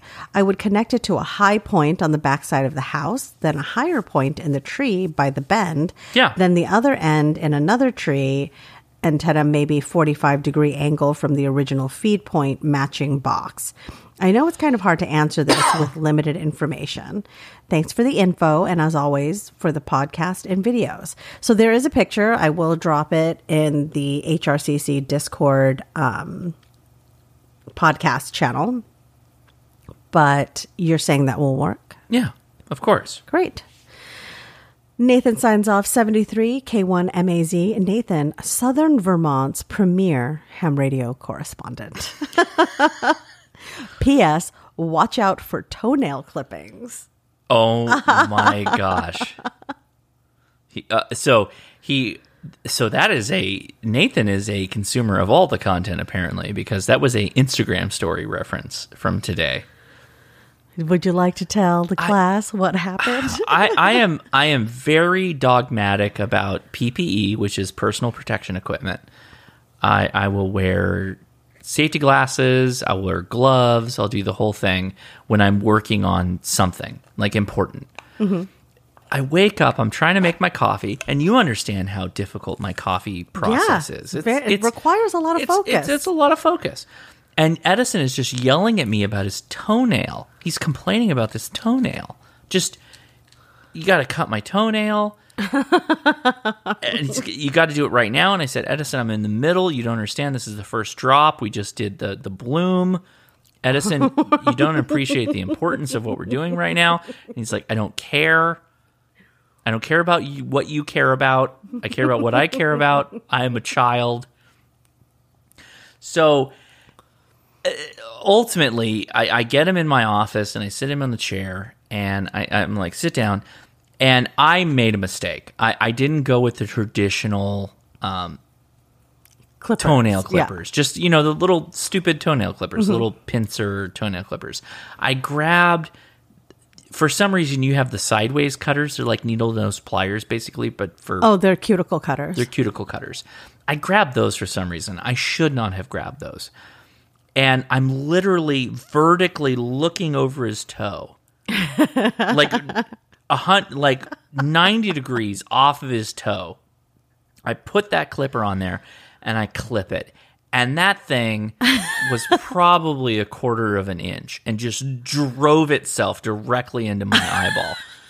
And by my eyeball, I mean the little meaty thing, like right next to the nose before it gets to like your actual where your white tear of ducts your eye. are? Yeah, like just drove itself like right in there.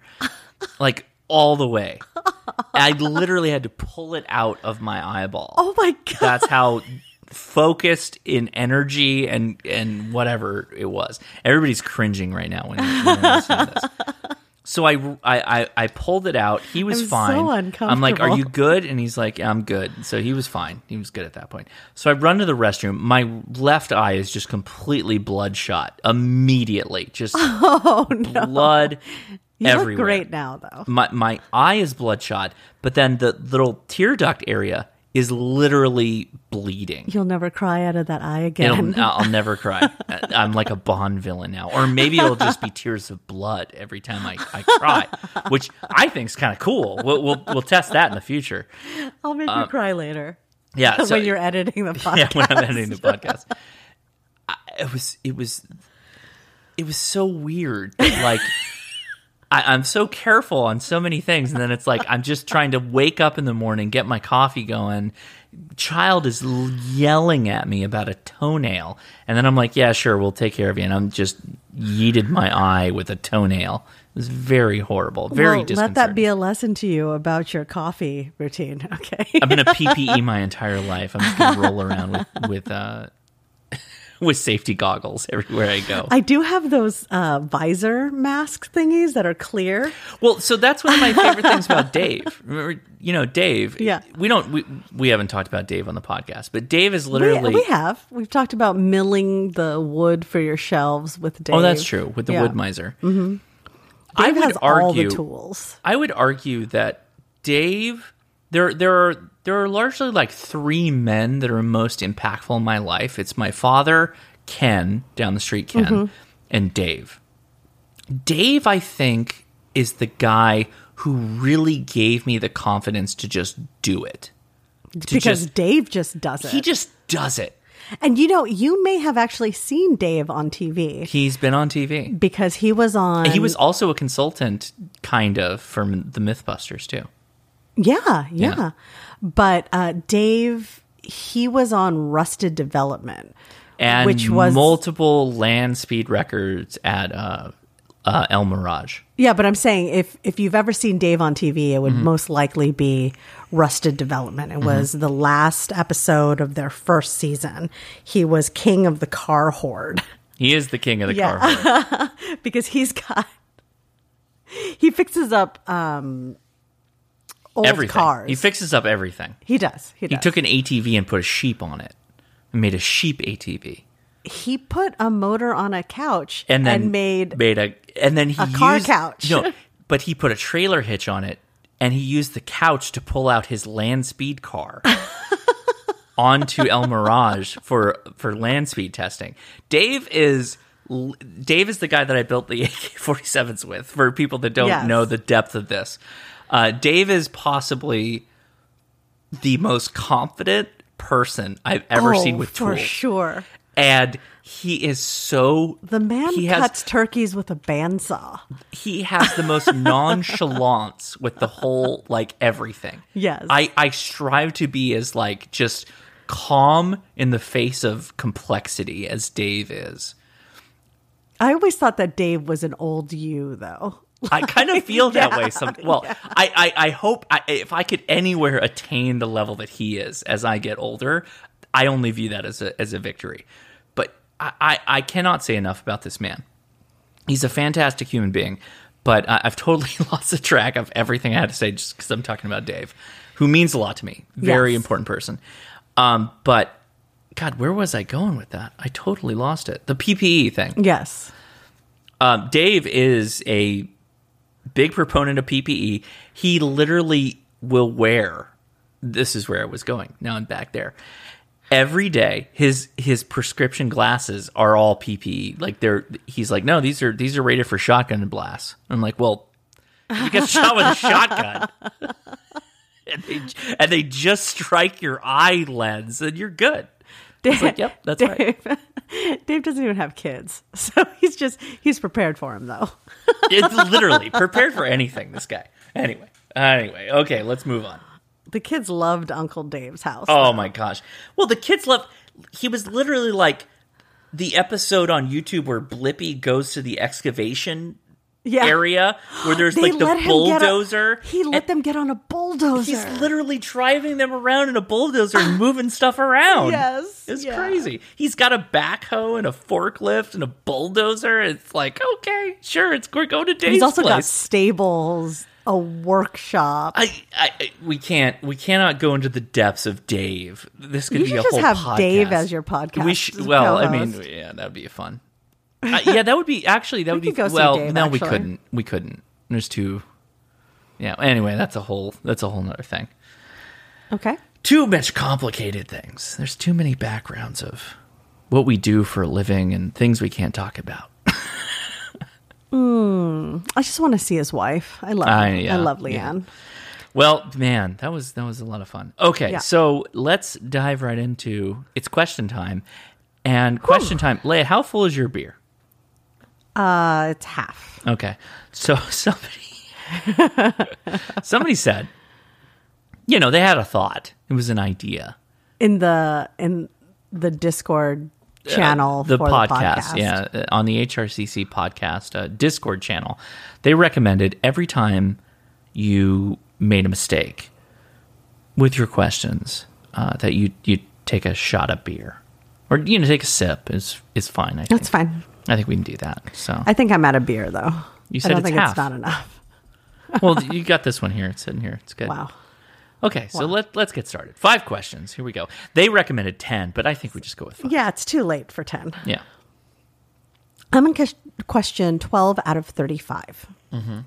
What usually happens to radio waves with frequencies below the muff and above the luff when they are sent into the ionosphere? A, they pass through the ionosphere. B, they are bent and trapped in the ionosphere to circle the Earth. C, they are bent back to Earth. D, they are amplified by interaction with the ionosphere. Okay, I think you have all the tools to answer this. You just, because we spent so much time talking about this. I was going to say they are amplified by the interaction with the ionosphere. I don't know the answer to this. I'm not going to. Oh, they are bent back to Earth. I should have known that. I don't know. Take a sip. Oh, sorry. My bad. Take your time. You don't have to answer immediately. We can walk through the thought process. They are bent back to Earth. They are bent back to Earth. That's what helps with the propagation. That's right. Yeah. Yeah. This is the opposite of the other muff-luff question. But arguably my answer was also correct because they are amplified by the interaction with the ionosphere. No, that's not. There's no amplification. There's only attenuation. Amplification would imply that it's injecting power somehow. Right? Okay. Which fair. It's not happening. All right. Which of the following connector types is commonly used for audio signals in amateur radio stations? Oh. A, type N, B, RCA phono, C, BNC, D, PL259. Oh, okay. C, BNC. Nope. No! It's RCA. No, why audio. It's specifically audio. Every other option was for coax connections. I don't even like this beer. But every other option was N-type, PL259, and BNC. That's for coax connections.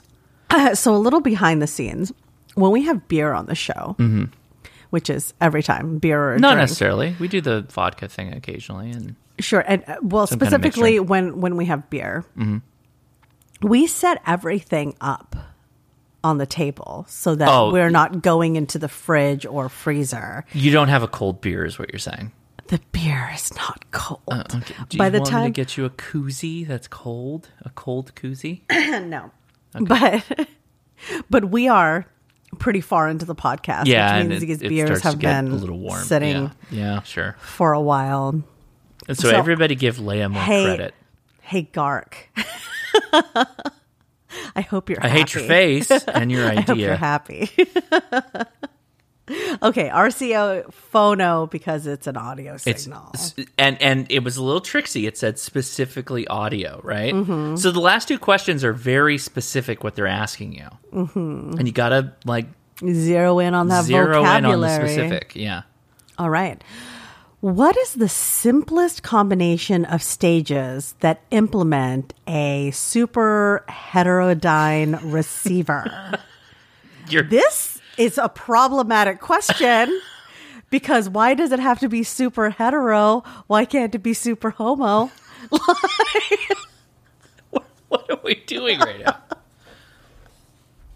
I object. Okay. The options are A, HF oscillator mixer detector, B, HF oscillator prescaler audio amplifier, C, RF amplifier mixer IF discriminator, C, discriminator, D, RF amplifier detector audio amplifier. Okay. There is very one clear answer to me.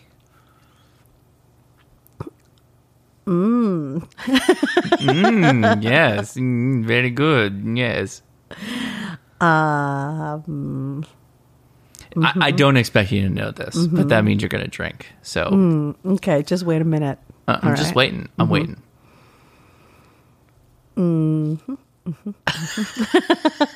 See, now we got skin in the game. I bet you're going to start studying on hamstudy.org tomorrow so that you don't have to drink beer. No, I'm just going to make sure my beer is cold at the next podcast. It'll be fine. Okay, well, fair enough. Fair enough. We'll do that next time. Yeah. I'm going to go with discriminator. No, it's HF oscillator mixer detector. A? Was it Yes. A? Yeah. All right, fine. Fine. I guess I'll drink again. You can explain while I drink. So super heterodyne in this case is where you have an oscillator for the primary frequency, and then you have another oscillator that combines and creates the mixer product. What's the product detector, right? The product detector is what you get outbound into your ear holes that allows you to hear. So that's the major components of a super heterodyne radio. Okay. I don't know what a super homodyne radio is like, but maybe someone can tell us in the email correspondence corner. What license examinations may you administer when you are an accredited VE holding a general class operator license? Well, now that I'm thinking about it, a homodyne would be like two of the same frequency oscillators, but I don't think that would yield a mixer product that would be discernible. I think heterodyne literally implies that it's two different oscillating frequencies that combine to make different. a product. Yeah, that's so I don't think it's a discriminating term other than, we can work through that. See, that's the problem with the ham radio in the future is that there's some terms that we're going to have to describe to people, and it's going to have to make sense in a certain capacity. Anyway, sorry, go ahead. Repeat the question. Sorry. What license examinations may you administer when you are an accredited VE holding a general class operator license? And ahead of time, I'm just going to have to apologize if I get this wrong to the HRCC VE team because they asked me to get my general so that I could help do testing. This is a very easy question. This should be a very easy question, I have to say. Option 1 is general only. Option B is amateur extra, general and technician. C is general and technician. And D is technician only. I believe it is general and tech. Only technician? It's always one lower. But you already have a general. It's always but one you've lower. already passed it. It's always one lower. It's always one lower. Fine. I'm sorry. Did you take your drink? CCBET. Oh my God. You have apparently learned nothing in this process. This drinking to make you learn more is not encouraging growth or knowledge at this point. I don't know if we've learned something today. I think maybe that alcohol does not help imbue knowledge or retention of information. Or the threat of alcohol I'm in so this case. sleepy too. Yeah, I know. We're very tired. Can you see it in my eyes? I'm like, The I'm podcast leaning. listener can I'm talking to definitely you. see it in your I'm eyes. talking to you. I'm like, I'm leaning. You're looking at me when I'm going on deep dives. You're like, oh God, shut up. Just shut your mouth. I'm not. I know you're not. I'm not doing that because I'm tired. I'm just kidding. just tired of hearing your mouth talk. I'm just Your kidding. mouth parts are always I love always hearing squawking. you talk. Which of the following is a common way to adjust the feed point impedance of a quarter wave ground plane vertical antenna to be approximately 50 ohms? A, slope the radials downward. B, slope the radials upward. C, lengthen the radials. D, shorten the radials. Good question. Very apropos for people that are playing around with antennas. Again, this is a thing you don't really know. So I appreciate this is if you wanted to increase, right? What was I'm it going to saying? lengthen the radials. No, it's slope the lower. radials downward. Yeah, downward. What the hell? What the hell is test? I think I think although you had a harder time with it, I think that those questions are pretty good questions. If I got caught with those like on a test, I would be pretty happy with those questions. Wow, that's so great for you. No, I love that for you. I know it I love sounds that really for you. it sounds really bad when I'm saying that like while we're doing this live, but those are pretty good questions. Those are pretty good questions. Out of the general pool, those are pretty good general questions, I think. Okay, last question. Last question. What is the ratio of peak envelope power to average power for an unmodulated carrier? A, 1.414. B, 2.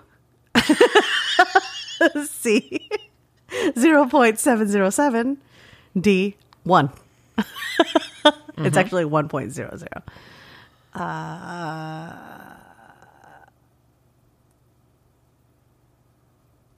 B, 2. No, it's 1. I thought it might be. That was a little tricksy. Well, I appreciate you being a good sport, Oh, really? as always. Okay. I really do. Did you take a drink on that one, though? Oh, just to man. follow with the rules. So Okay, all right. Okay.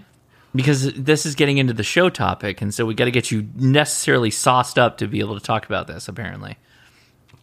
So sauced. Leah, you so we're diving into the show topic now. Show topic. Show topic. Why don't they make these radios? Mm-hmm. That's a show topic. Why don't they make these radios? Why don't they make radios like this?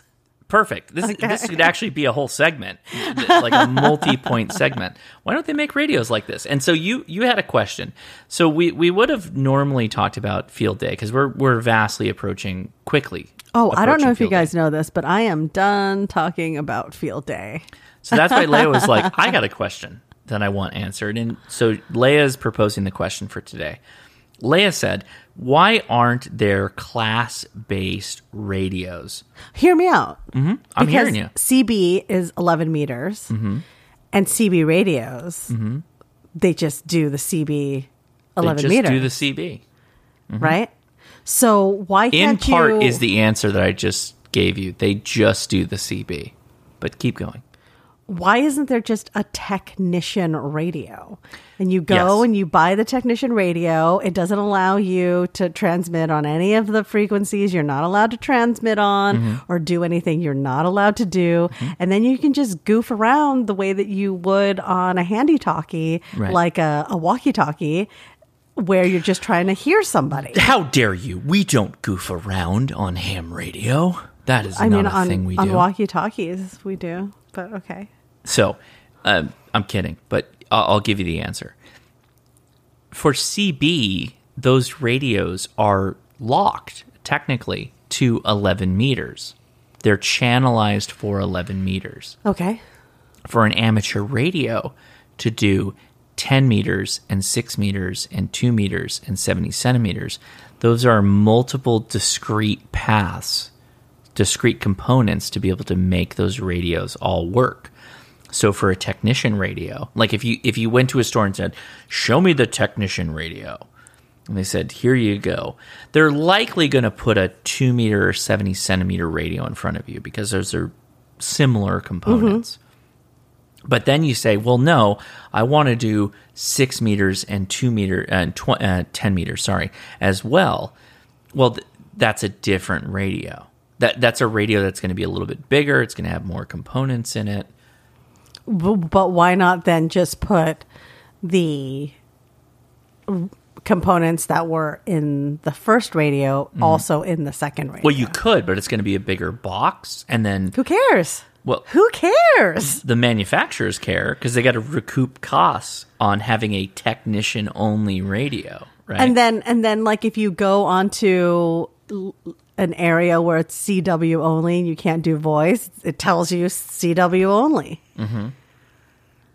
So you literally want the radio to be like technician restricted only. Like, Yeah, and then maybe when you get your general, you get then, a little chip. yeah, little or like a little key dongle, turn. you stick it in the radio and it's Yeah. like bloop bloop bloop.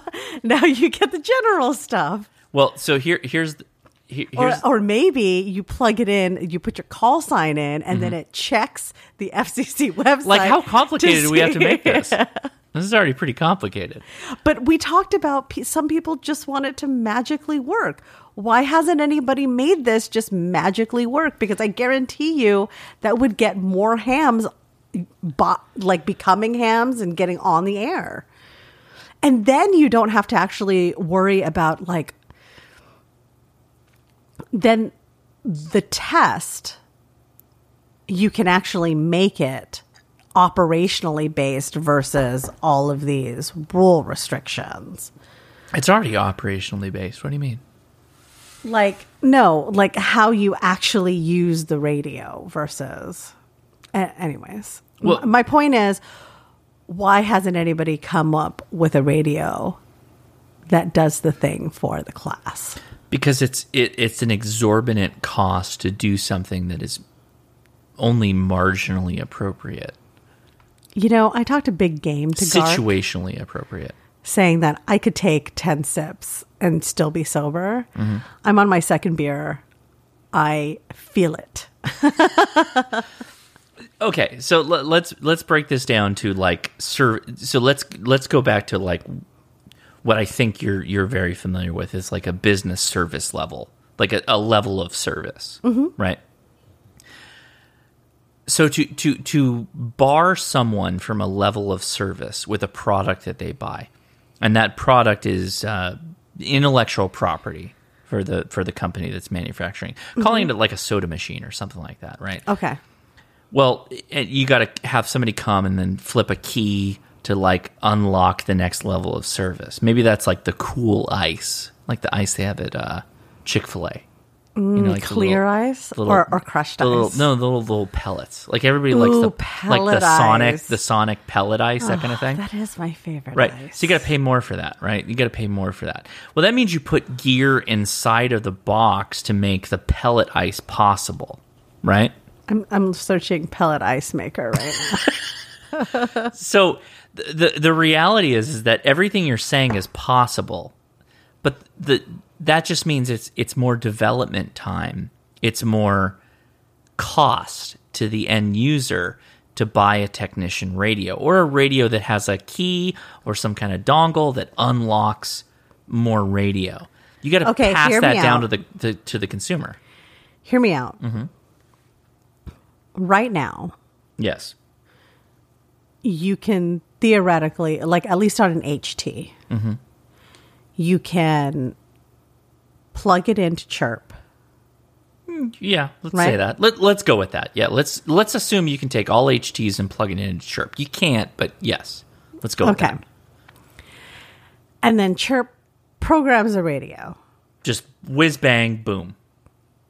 Sure. Right. Why wouldn't there be even a software that you could connect your radio to? Go, I'm a technician. This is where I'm at. Bada bing, bada boom. Wonderful. Do it. Great. This is a great question. On 10 meters and 6 meters, it's not channelized. So there isn't like a repeater frequency you're going to hop on. There are repeaters for 10 meters and 6 meters. But most of the time on those bands, you are driving the VFO, you're turning it around looking for people talking. There isn't a channel we all congregate on those bands, because on those bands we're starting to dip into the HF world. HF world, it's not about repeaters. It's not about co-locating on a common band. It's about just wherever the hell you want to talk to. And if there's somebody on one frequency, that frequency could be a weird mishmash of offset frequencies that is not published because it's just an ad hoc discussion we're having. But why does the software need it to be published? Why can't it also do what a human does to detect the... Oh, okay. So now we're getting a little bit... Okay, so this is a little bit more interesting. Okay. Well, now I'm seeing where you're going. So in the future, in the world we live in today, I actually don't think that it's that difficult if a radio manufacturer had a menu option, like when you started it up for the first time. Yeah. Where it asks you, what's your license class? And then we're only going to let you use what's available in your license class. Well, let me be more specific. It will let you listen on the outside frequencies, but it won't let you transmit on the outside frequencies. Yes, why does this not exist? Okay, so when we started out this discussion, you said that some dude has to come around with a key or a dongle to unlock the frequencies. But if it's but if it's a self-electing thing, then that's actually not that difficult to do. This is what I'm saying. Okay, we have the technology. I have come all the way back around, and I'm in support of what your thought is. Thank you. I actually don't think that's... Thank you. I just came up with a fantastic solution. You did. ICOM, you're welcome. No, actually, and I was going to say ICOM and Flex Radio possibly is super set up to handle this.